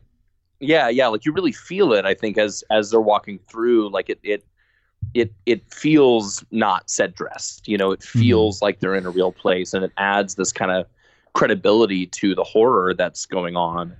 And I think that's why it applies so much to my fear is that it's sort of that idea of like, can you go crazy by osmosis, Sure. I think it's I just think it's really unsettling. And I think that I think this was his first movie, right? Was it? Brad, no, I don't think so. No, I don't think it was his first. It was like maybe second or third. I can't remember what he did before this though. Yeah, I don't know either. But yeah, I don't know. He's done a lot of things. It's really effective. Yeah, and I think it's really effective, and I think that it's a very good use of David Caruso. Yeah. I also can't watch him in anything without thinking of CSI Miami. So I know. He's not wearing sunglasses enough in this movie. Well, he's got this like, I don't know, man. There's something about Caruso where in everything he does, he has this like weird, like cocky swagger to him. And I don't know what it is. I don't think it works all the time, but I think that in this movie, he's such a unique, like weird kind of guy, that you're like, oh, why would, I can see why he goes and drinks beer by himself after work, that nobody wants to hang out with him, I think all the characters are really interesting. I think that I love the I can't remember his name, but I guess it's the guy that wrote it, that wrote the script, plays the character that gets so obsessed with listening to the tapes. That's right. He did write it. Stephen Gividen, whatever it is. Yeah. But Mike. I love his character. I love I love like that big monologue he gives about the satanic panic stuff. I think is just really interesting. It feels like a very real. Everything in this feels very like honest and real. Oh, that monologue he does is so good and it's so creepy. And then the creepiest thing about this movie, those tapes that he listens to with the little girl and everything, like they are so. Even with chipmunk voices, it might have made it even creepier. Like it is so creepy, especially when you hear Simon, like because that voice actually sounds normal. All right, so I'm not a huge. I did enjoy the movie. Let me say that. I wasn't a huge fan of the let's go to a mental institution and something bad happened here, so something bad's happening again. But just because it's been done so many times that it is just an overplayed horror trope. But one of the things, though? What other movies have done that? A lot of them. But you got to bring receipts, man. Didn't Mirrors do that? Like, isn't Mirrors set in a mental institution? Yeah, you talking about the Kiefer Sutherland movie? I am talking about the Kiefer Sutherland one. And or like maybe it wasn't in an institution, but like it used to be an institution and now it's a school, or it used to be I don't know. That thing just felt a little overdone. I mean, just like going to a place and going crazy because it's crazy. Right. Crazy people used to live there. But here's the thing that I love about that. Or here's the thing that I love about how it was done. Gordon, like, even though he was the one that was going crazy, he wasn't the one that was as, like, invested in the other things. So Mike, who went and, like, Mike was the one listening to the tapes, right? Yeah. So Mike listening to all the tapes wasn't going insane. Yeah. The dude who was like going back to get all those silver coins wasn't the one going insane. The kid not wearing his mask as they were dealing with all this asbestos, not going insane. So like all of these people that you would expect in this situation from a horror movie, well, obviously they are going to be the ones who are drawn into this because they're the ones who are the most invested. Much like any Cabin in the Woods movie, the person who actually finds the thing is the first one to kind of either go insane or die. Gordon was like the least invested in that place. Well, that's what I think is great about it. Like, I love the final line of this movie where it's like, I live in the weak and wounded. And it's so like, just think about, like, I think about how often I'm like staying up until, 1 o'clock in the morning watching movies for this podcast. And I come to work the next day and I'm just like, God, I'm so tired. Like, just thinking about like, just not like, and especially with him not even being invested in it all, it's like he's just worn out, wants to see his family, he's got some anger issues, and because of the things that he's already struggling with, that's what makes him most susceptible to what's going on. Like, that's pretty scary to me. Yeah. Well, and isn't it so scary too to imagine, because of all those stresses and whatever, that literally it's just a moment of boiling water getting spilled on his leg that causes him to murder his wife and child.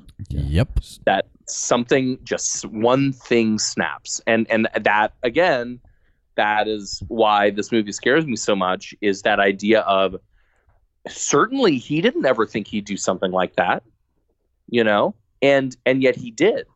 And then on top of that, he went to work. He kept going to work for a week, with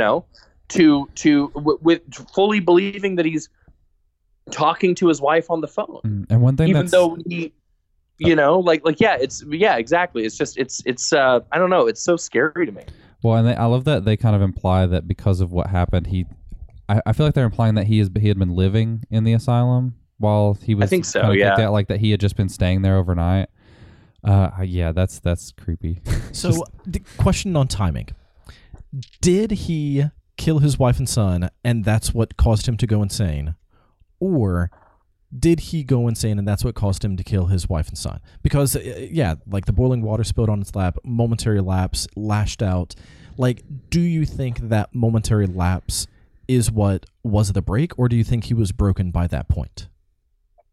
Does that make sense? I think good question. I don't know. I love the way that you never. One thing that's brilliant is like anytime he's with his family, he's just sitting in the car and looking out. Like you never actually see him interact with them, so you never really know like when things happened. I feel like what probably happened is there had been a fight or something, and he'd been staying in the asylum, and like Simon was able to kind of wiggle in a little bit, and then that morning he finally was like, okay, I'm going to go in and we're going to try and fix this. That's when everything happened. He killed them. And then after that, he went to work and killed everybody else. That's what I think happened. I could be wrong, but.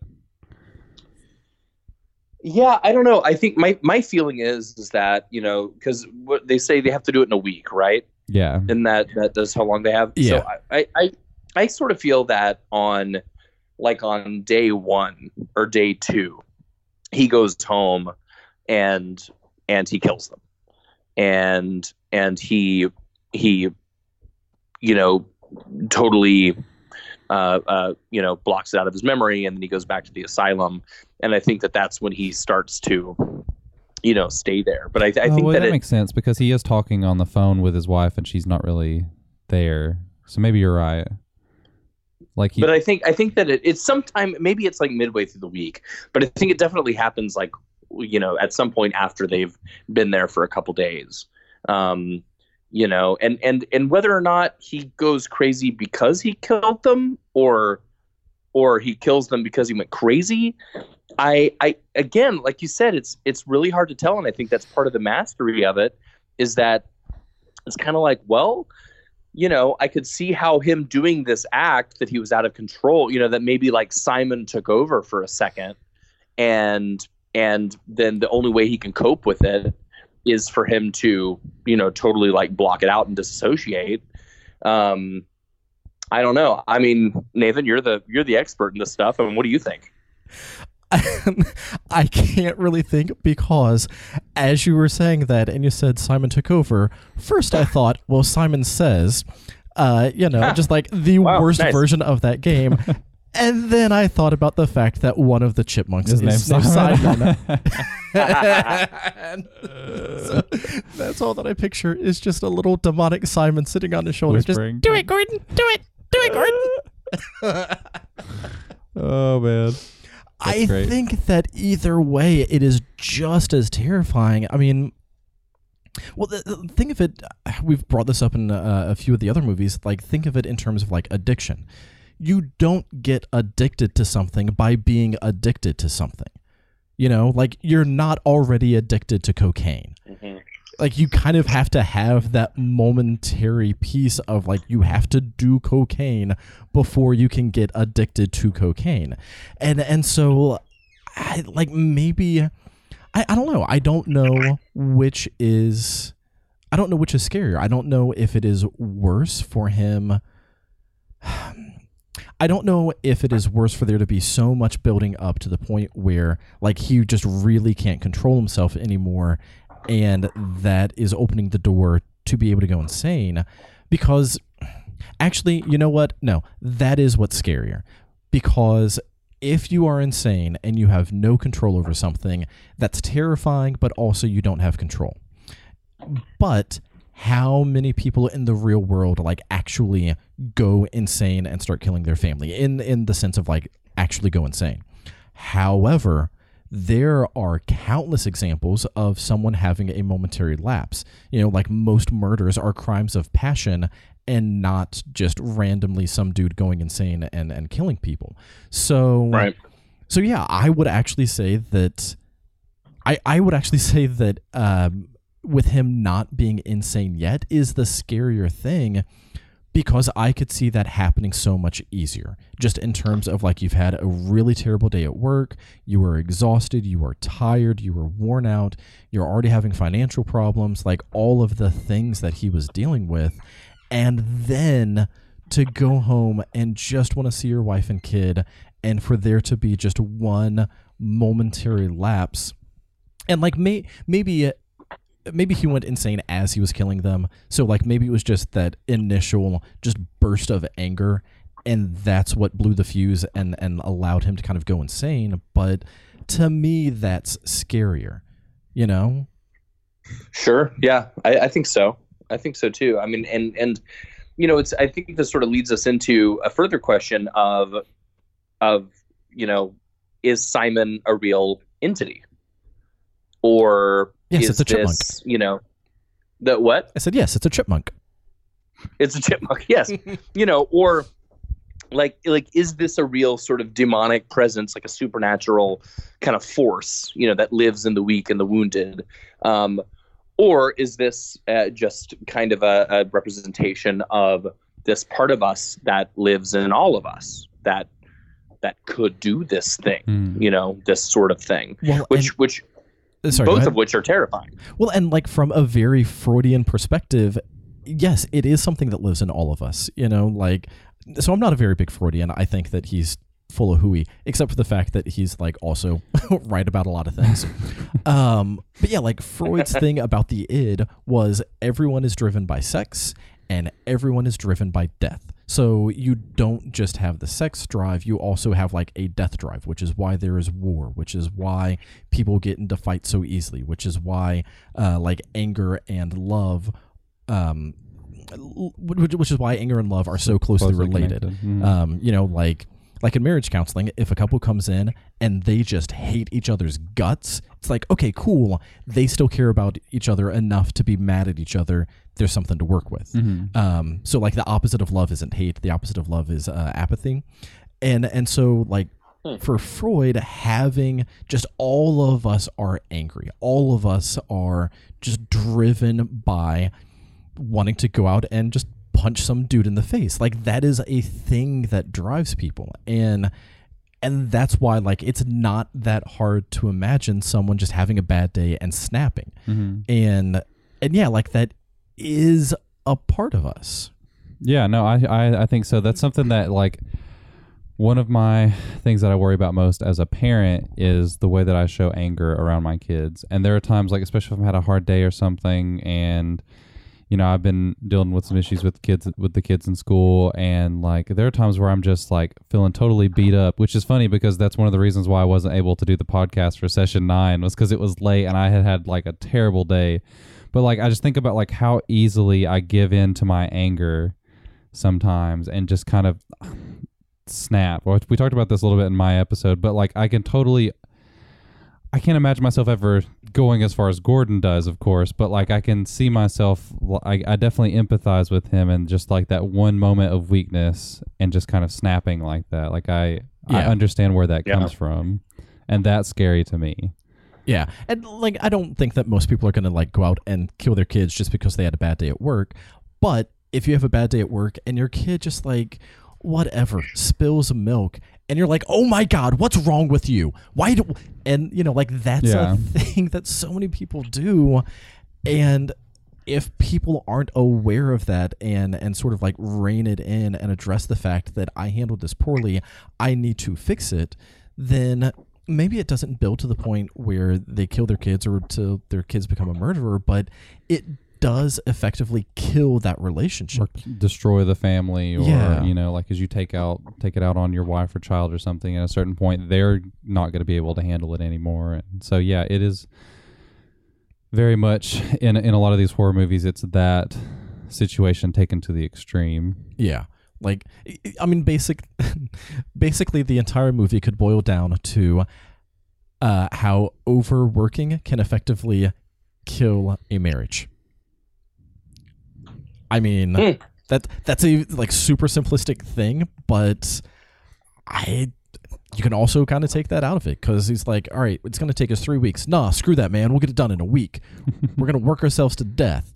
And then, yeah. Yep. Yeah, I think that's a valid point. I think, you know, it's sort of interesting to think about like the potential supernatural kind of aspect of this, because the more I think about it, the more I go, I don't know that it matters. You know, that's kind of the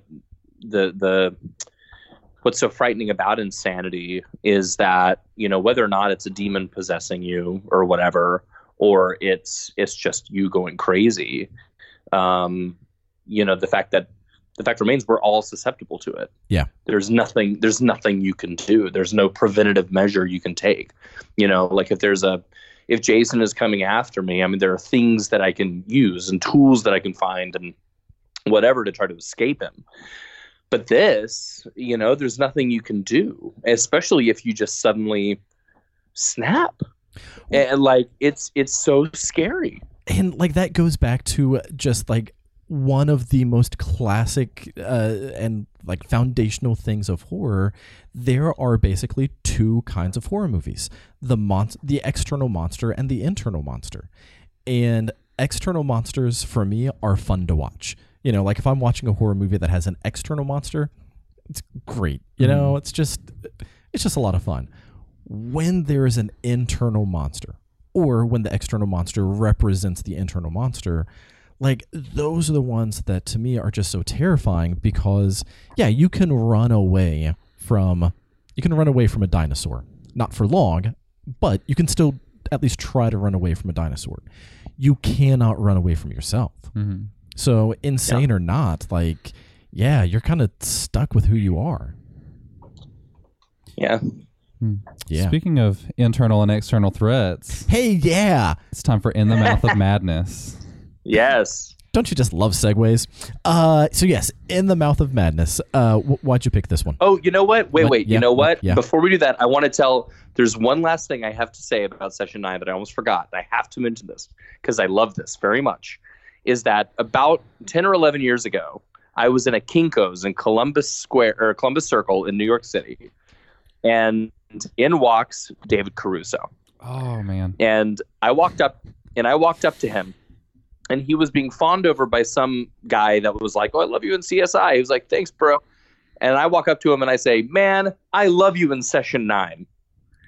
And the look on his face was one of pure, like, "You've seen that movie?" He goes, "Oh, gosh, thanks." And then I swear to God, the man pulls out his wallet and pulls out a wallet-sized photo of himself on the set of CSI Miami with like his sunglasses on a boat. And on the back is pre-signed a cursive D. And he handed it to me. He goes, "Here you go, bro." I said, "Wow, thank you, David Caruso." So there, I had to leave our Session 9 discussion on that. That is amazing. So have you been inspired by that? Do you leave pre-signed pictures of yourself in your wallet to give to people? I should. You know, it's funny. I was in a DVD store in London, and I saw a bunch of DVDs of Sequence Break, and I remembered that Neil Gaiman, I guess, goes into bookstores and like secretly signs copies of books that he's written. And I thought of doing that, but then I was like, well, that'd be kind of weird to like sign the outer cover, you know, outer plastic. So I'm not going to do that. Sign the plastic that they're going to throw away. Oh man, that's awesome. Anyway, yes, but on to In the Mouth of Madness. One of my, at times I say this is my favorite Carpenter movie.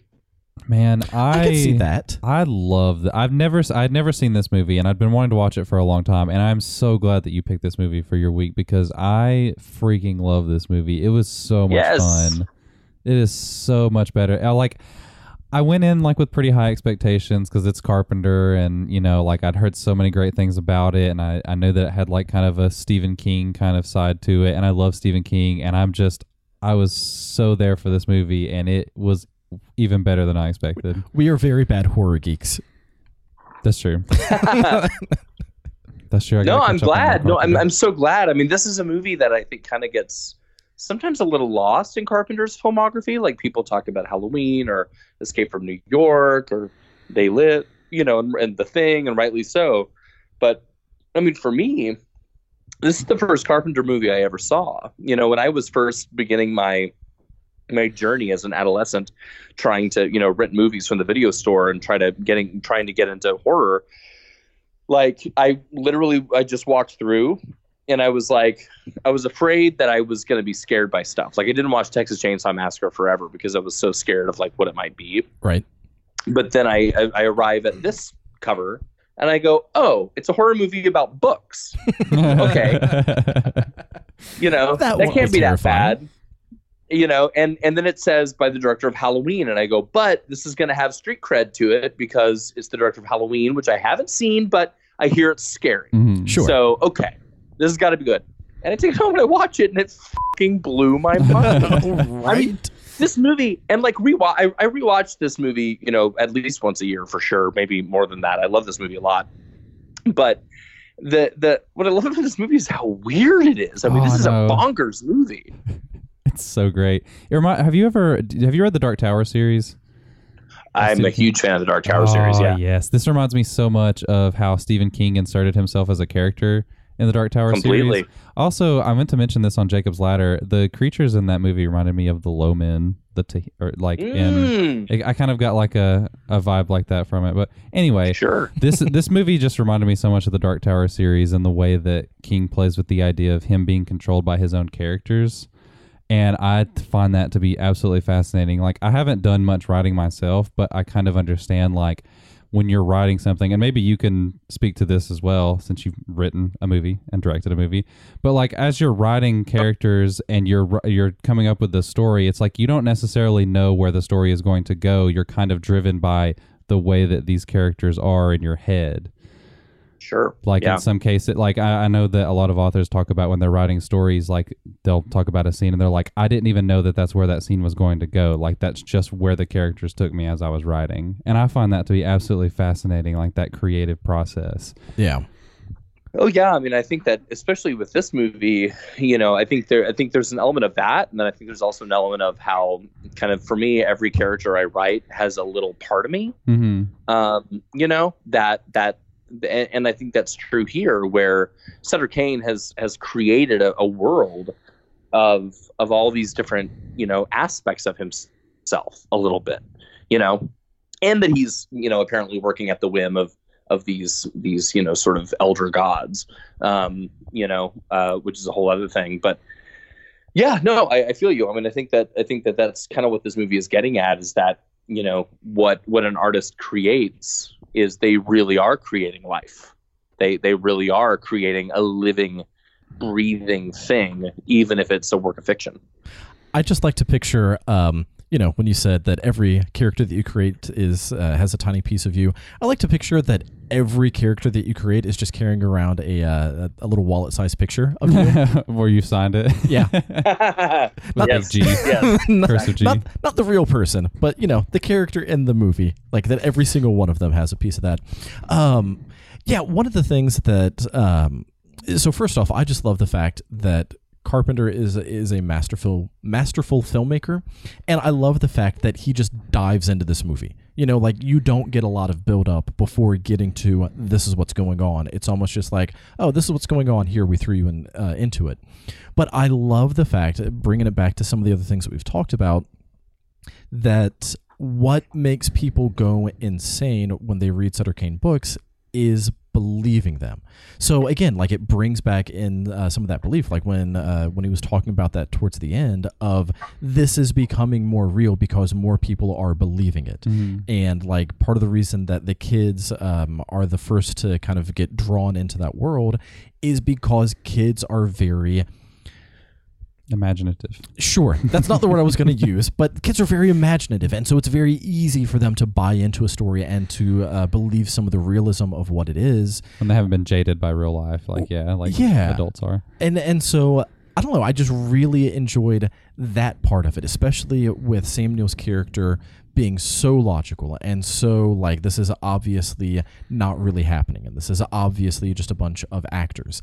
And he so adamantly does not believe that when things finally take over and he does believe, like he is just all in. And I don't know, I really enjoy the role that belief has in what actually happens in The Mouth of Madness. Yeah. And I think on top of that, what I love about this movie is that it's just super fun. Oh, yes, and also that. Well, that's something we talked about in the review too. Like, it's like we can definitely dig into it, and that's what we like to do. So of course that's where we start. But like, it's one of those movies like you can totally turn your brain off and just have a great time with this movie. It's so much fun. Yeah, like all the creaturey stuff and all the, like I think all the actors are great in it. I love how kind of pulpy it can get, and like how at the end, I mean, how outrageous it is that like a rip in space-time opens and it's the pages of a fucking book. Oh, no, it's such a great thing. Smart idea. It's so funny. Like, it's so wild. I love how wild it is. And like that Black Church, which is one of the Holy Grail places I want to visit sometime, because that's a real place. Oh, really? Black. Oh, yeah. Yeah, it's a real church. Is it really like Toronto, in the middle outside of Toronto? I was going to say, is it really in the middle of just like some small town New England? Yeah, no, it's outside of, it's apparently like 2 hours outside of Toronto. And now, as I understand it, it looks exactly the same, except there's like apartment buildings like on either side of it. So no longer in like a big open field, but yeah, it exists. I have been to the location where they shot the exterior of the insane asylum. That's cool. That I have been there. That's a water treatment plant in Toronto. Isn't that where they also filmed? Darn it! They filmed something else there. I can't remember what it is. Like, I feel like it's kind of a popular film location. I mean, maybe. I mean, it certainly looks iconic. But yeah, I don't know. I love this movie, and I think that, it's sort of fun to end on this because all the other movies kind of are so serious and like intense. And this one I feel is it certainly tackles these themes of going crazy but in a way it kind of I don't know, it like bathes in them. It glorifies them. It like sort of says, it's okay to go insane. It's okay to go nuts, because if you're totally nuts, then the rest of the world is the ones that are crazy, Yeah, yeah. I really like that too. The conversation that whatever her name was having with Sam Neill of, you only think that other people are crazy because that's the majority. And like, if the rest of the world went insane, then being normal would be viewed as insane. Mm-hmm. Yeah. I freaking love John Carpenter because there's so many things that we could talk about, but I'm not going to turn this into a 5-hour political debate podcast, even though I totally could with that statement alone. But yeah, it's whatever. It's so great. This is like a kitchen sink horror movie. Like, it's got everything. Like, there are some genuinely creepy, terrifying moments in this movie. There are a lot of great jump scares, but then there's a lot of great effects and some kind of goofier moments. But I think that just adds to its charm. Like, the things in this movie that I feel like a lot of people would consider its flaws are things that I just love about it. Like how ridiculously over the top the Johnny Boy scene is when they first get to the church. And it's like the doors are flapping open and everybody's outside with shotguns and stuff. And then he morphs into Sutter Kane and the dogs attack. Like, it's so over the top and kind of goofy, but it's so much fun.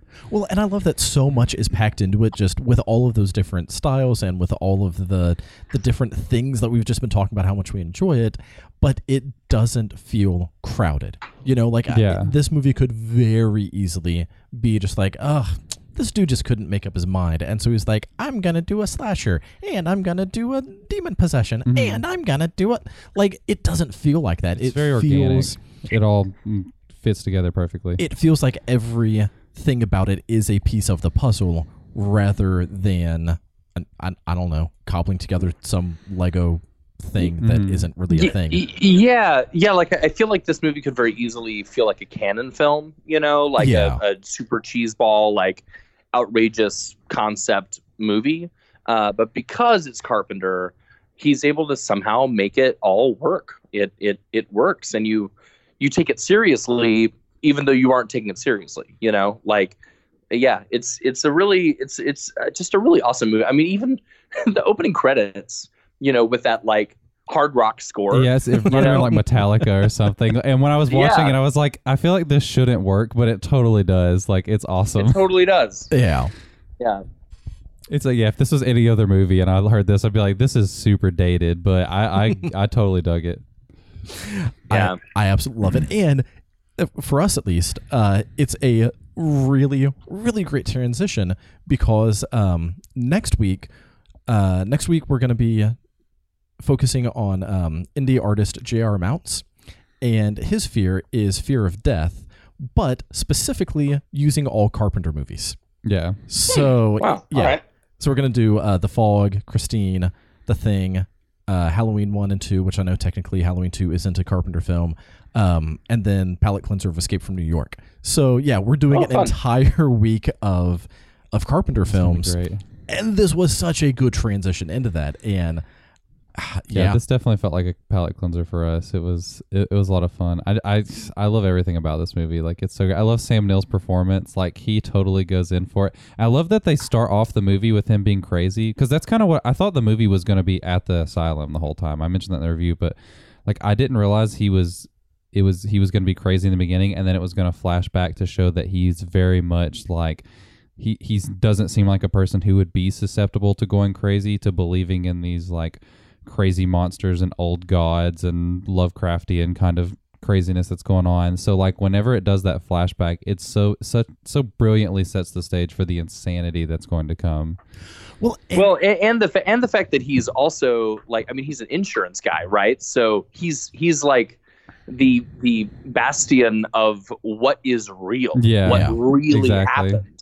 And I love that. Yeah, I mean, I think that, especially that opening, to see him so fucking bonkers at the opening, and then go back and see the stuffed suit dude.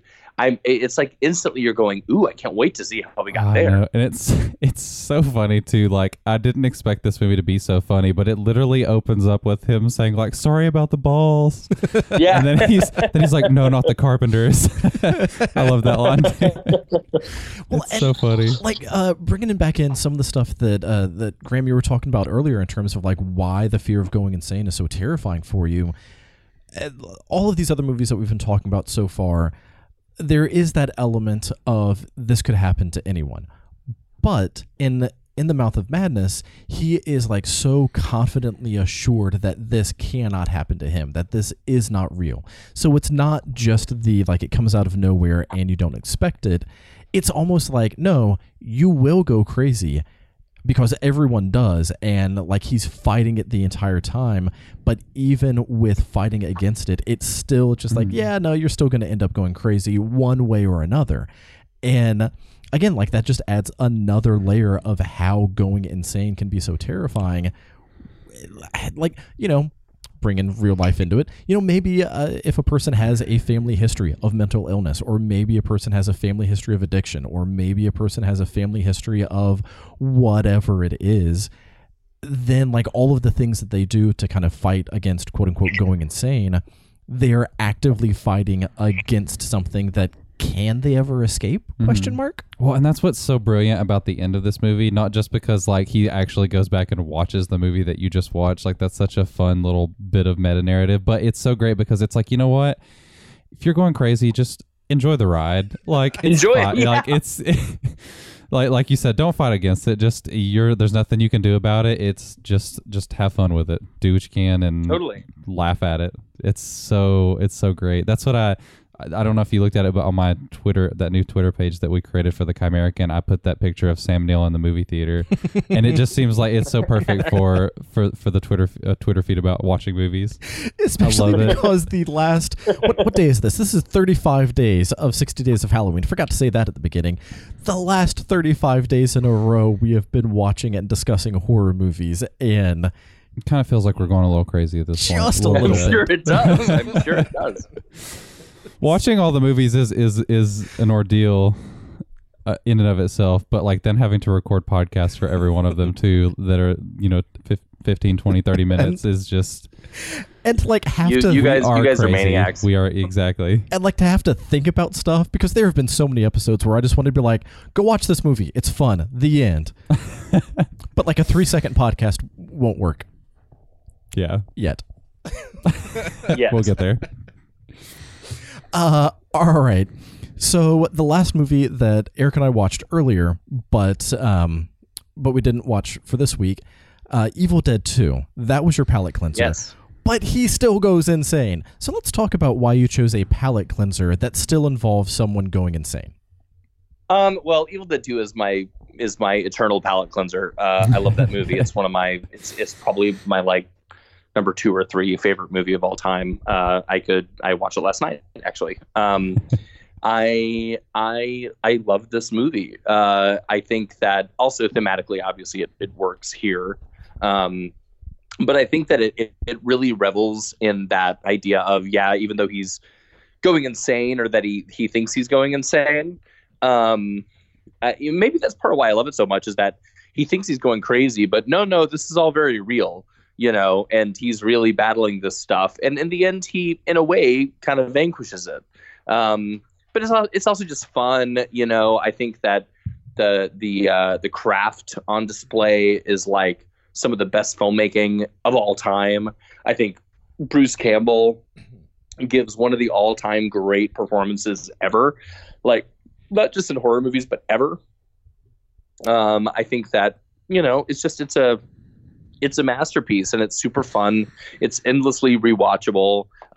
It's scary, but it's funny, and it's ridiculous. I don't know. I love it.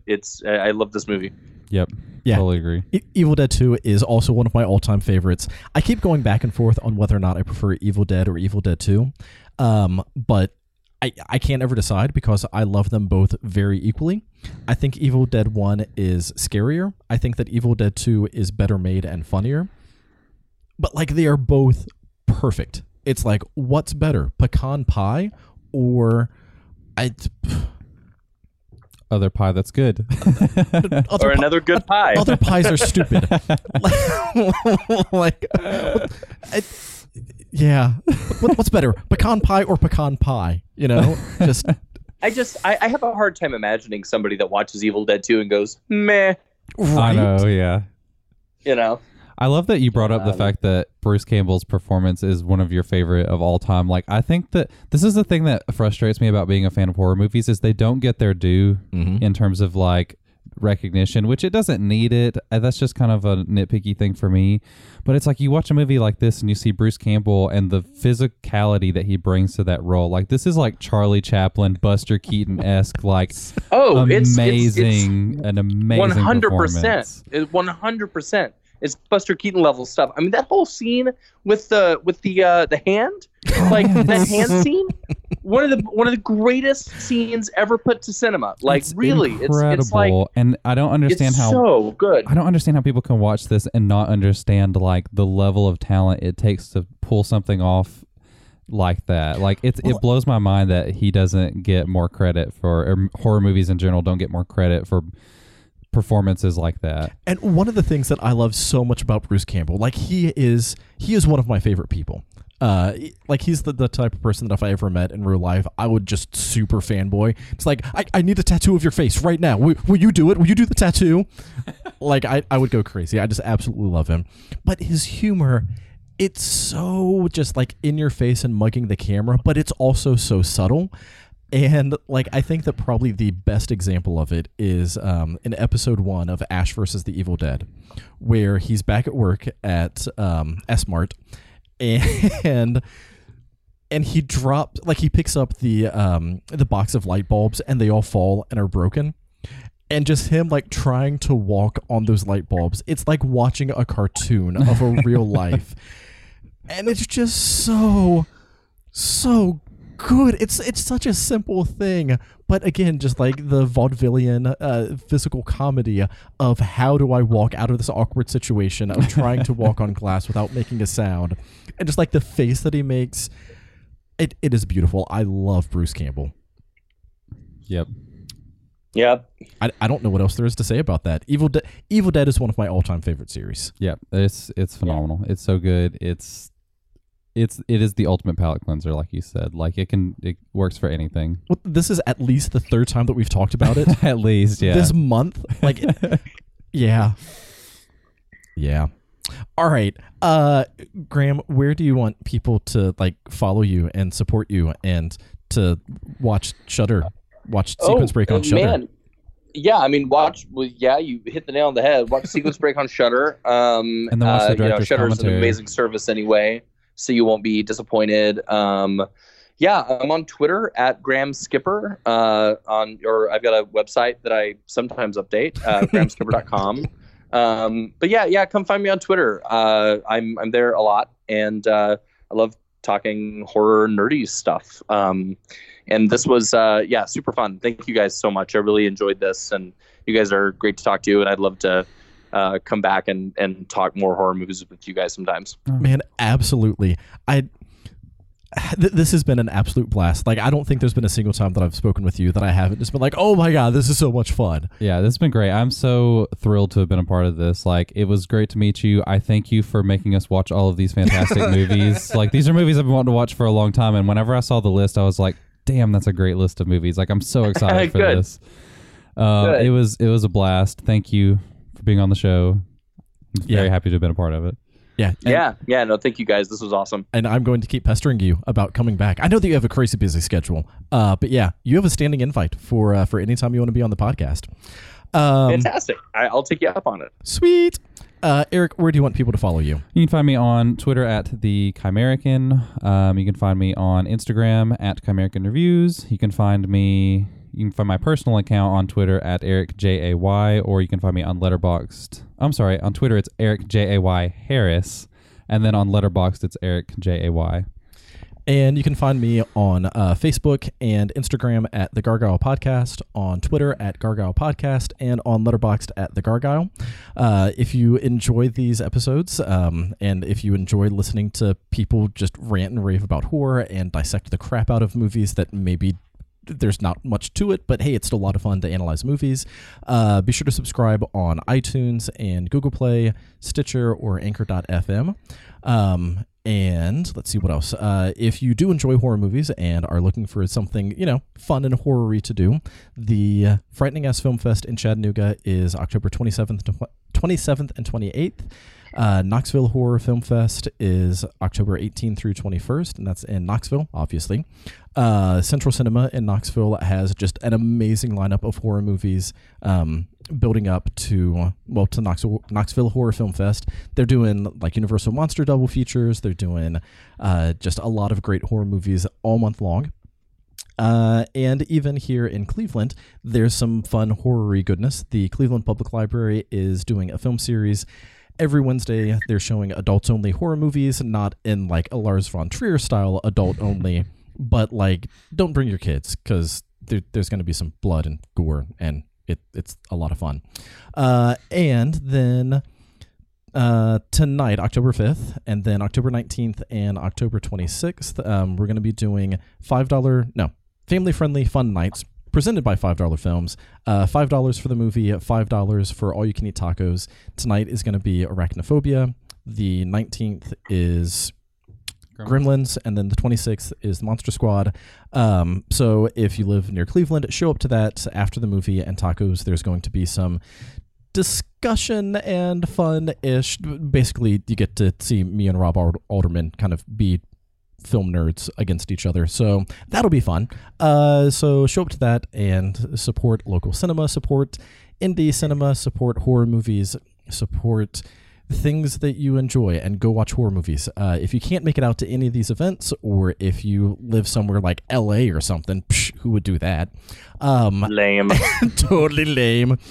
At least get together with some friends and do your own horror movie double features and just enjoy horror, talk about it, because we think at least that's where so much of the fun of horror comes from, is actually discussing it and like why it relates to your fears and why it's as much fun as it is.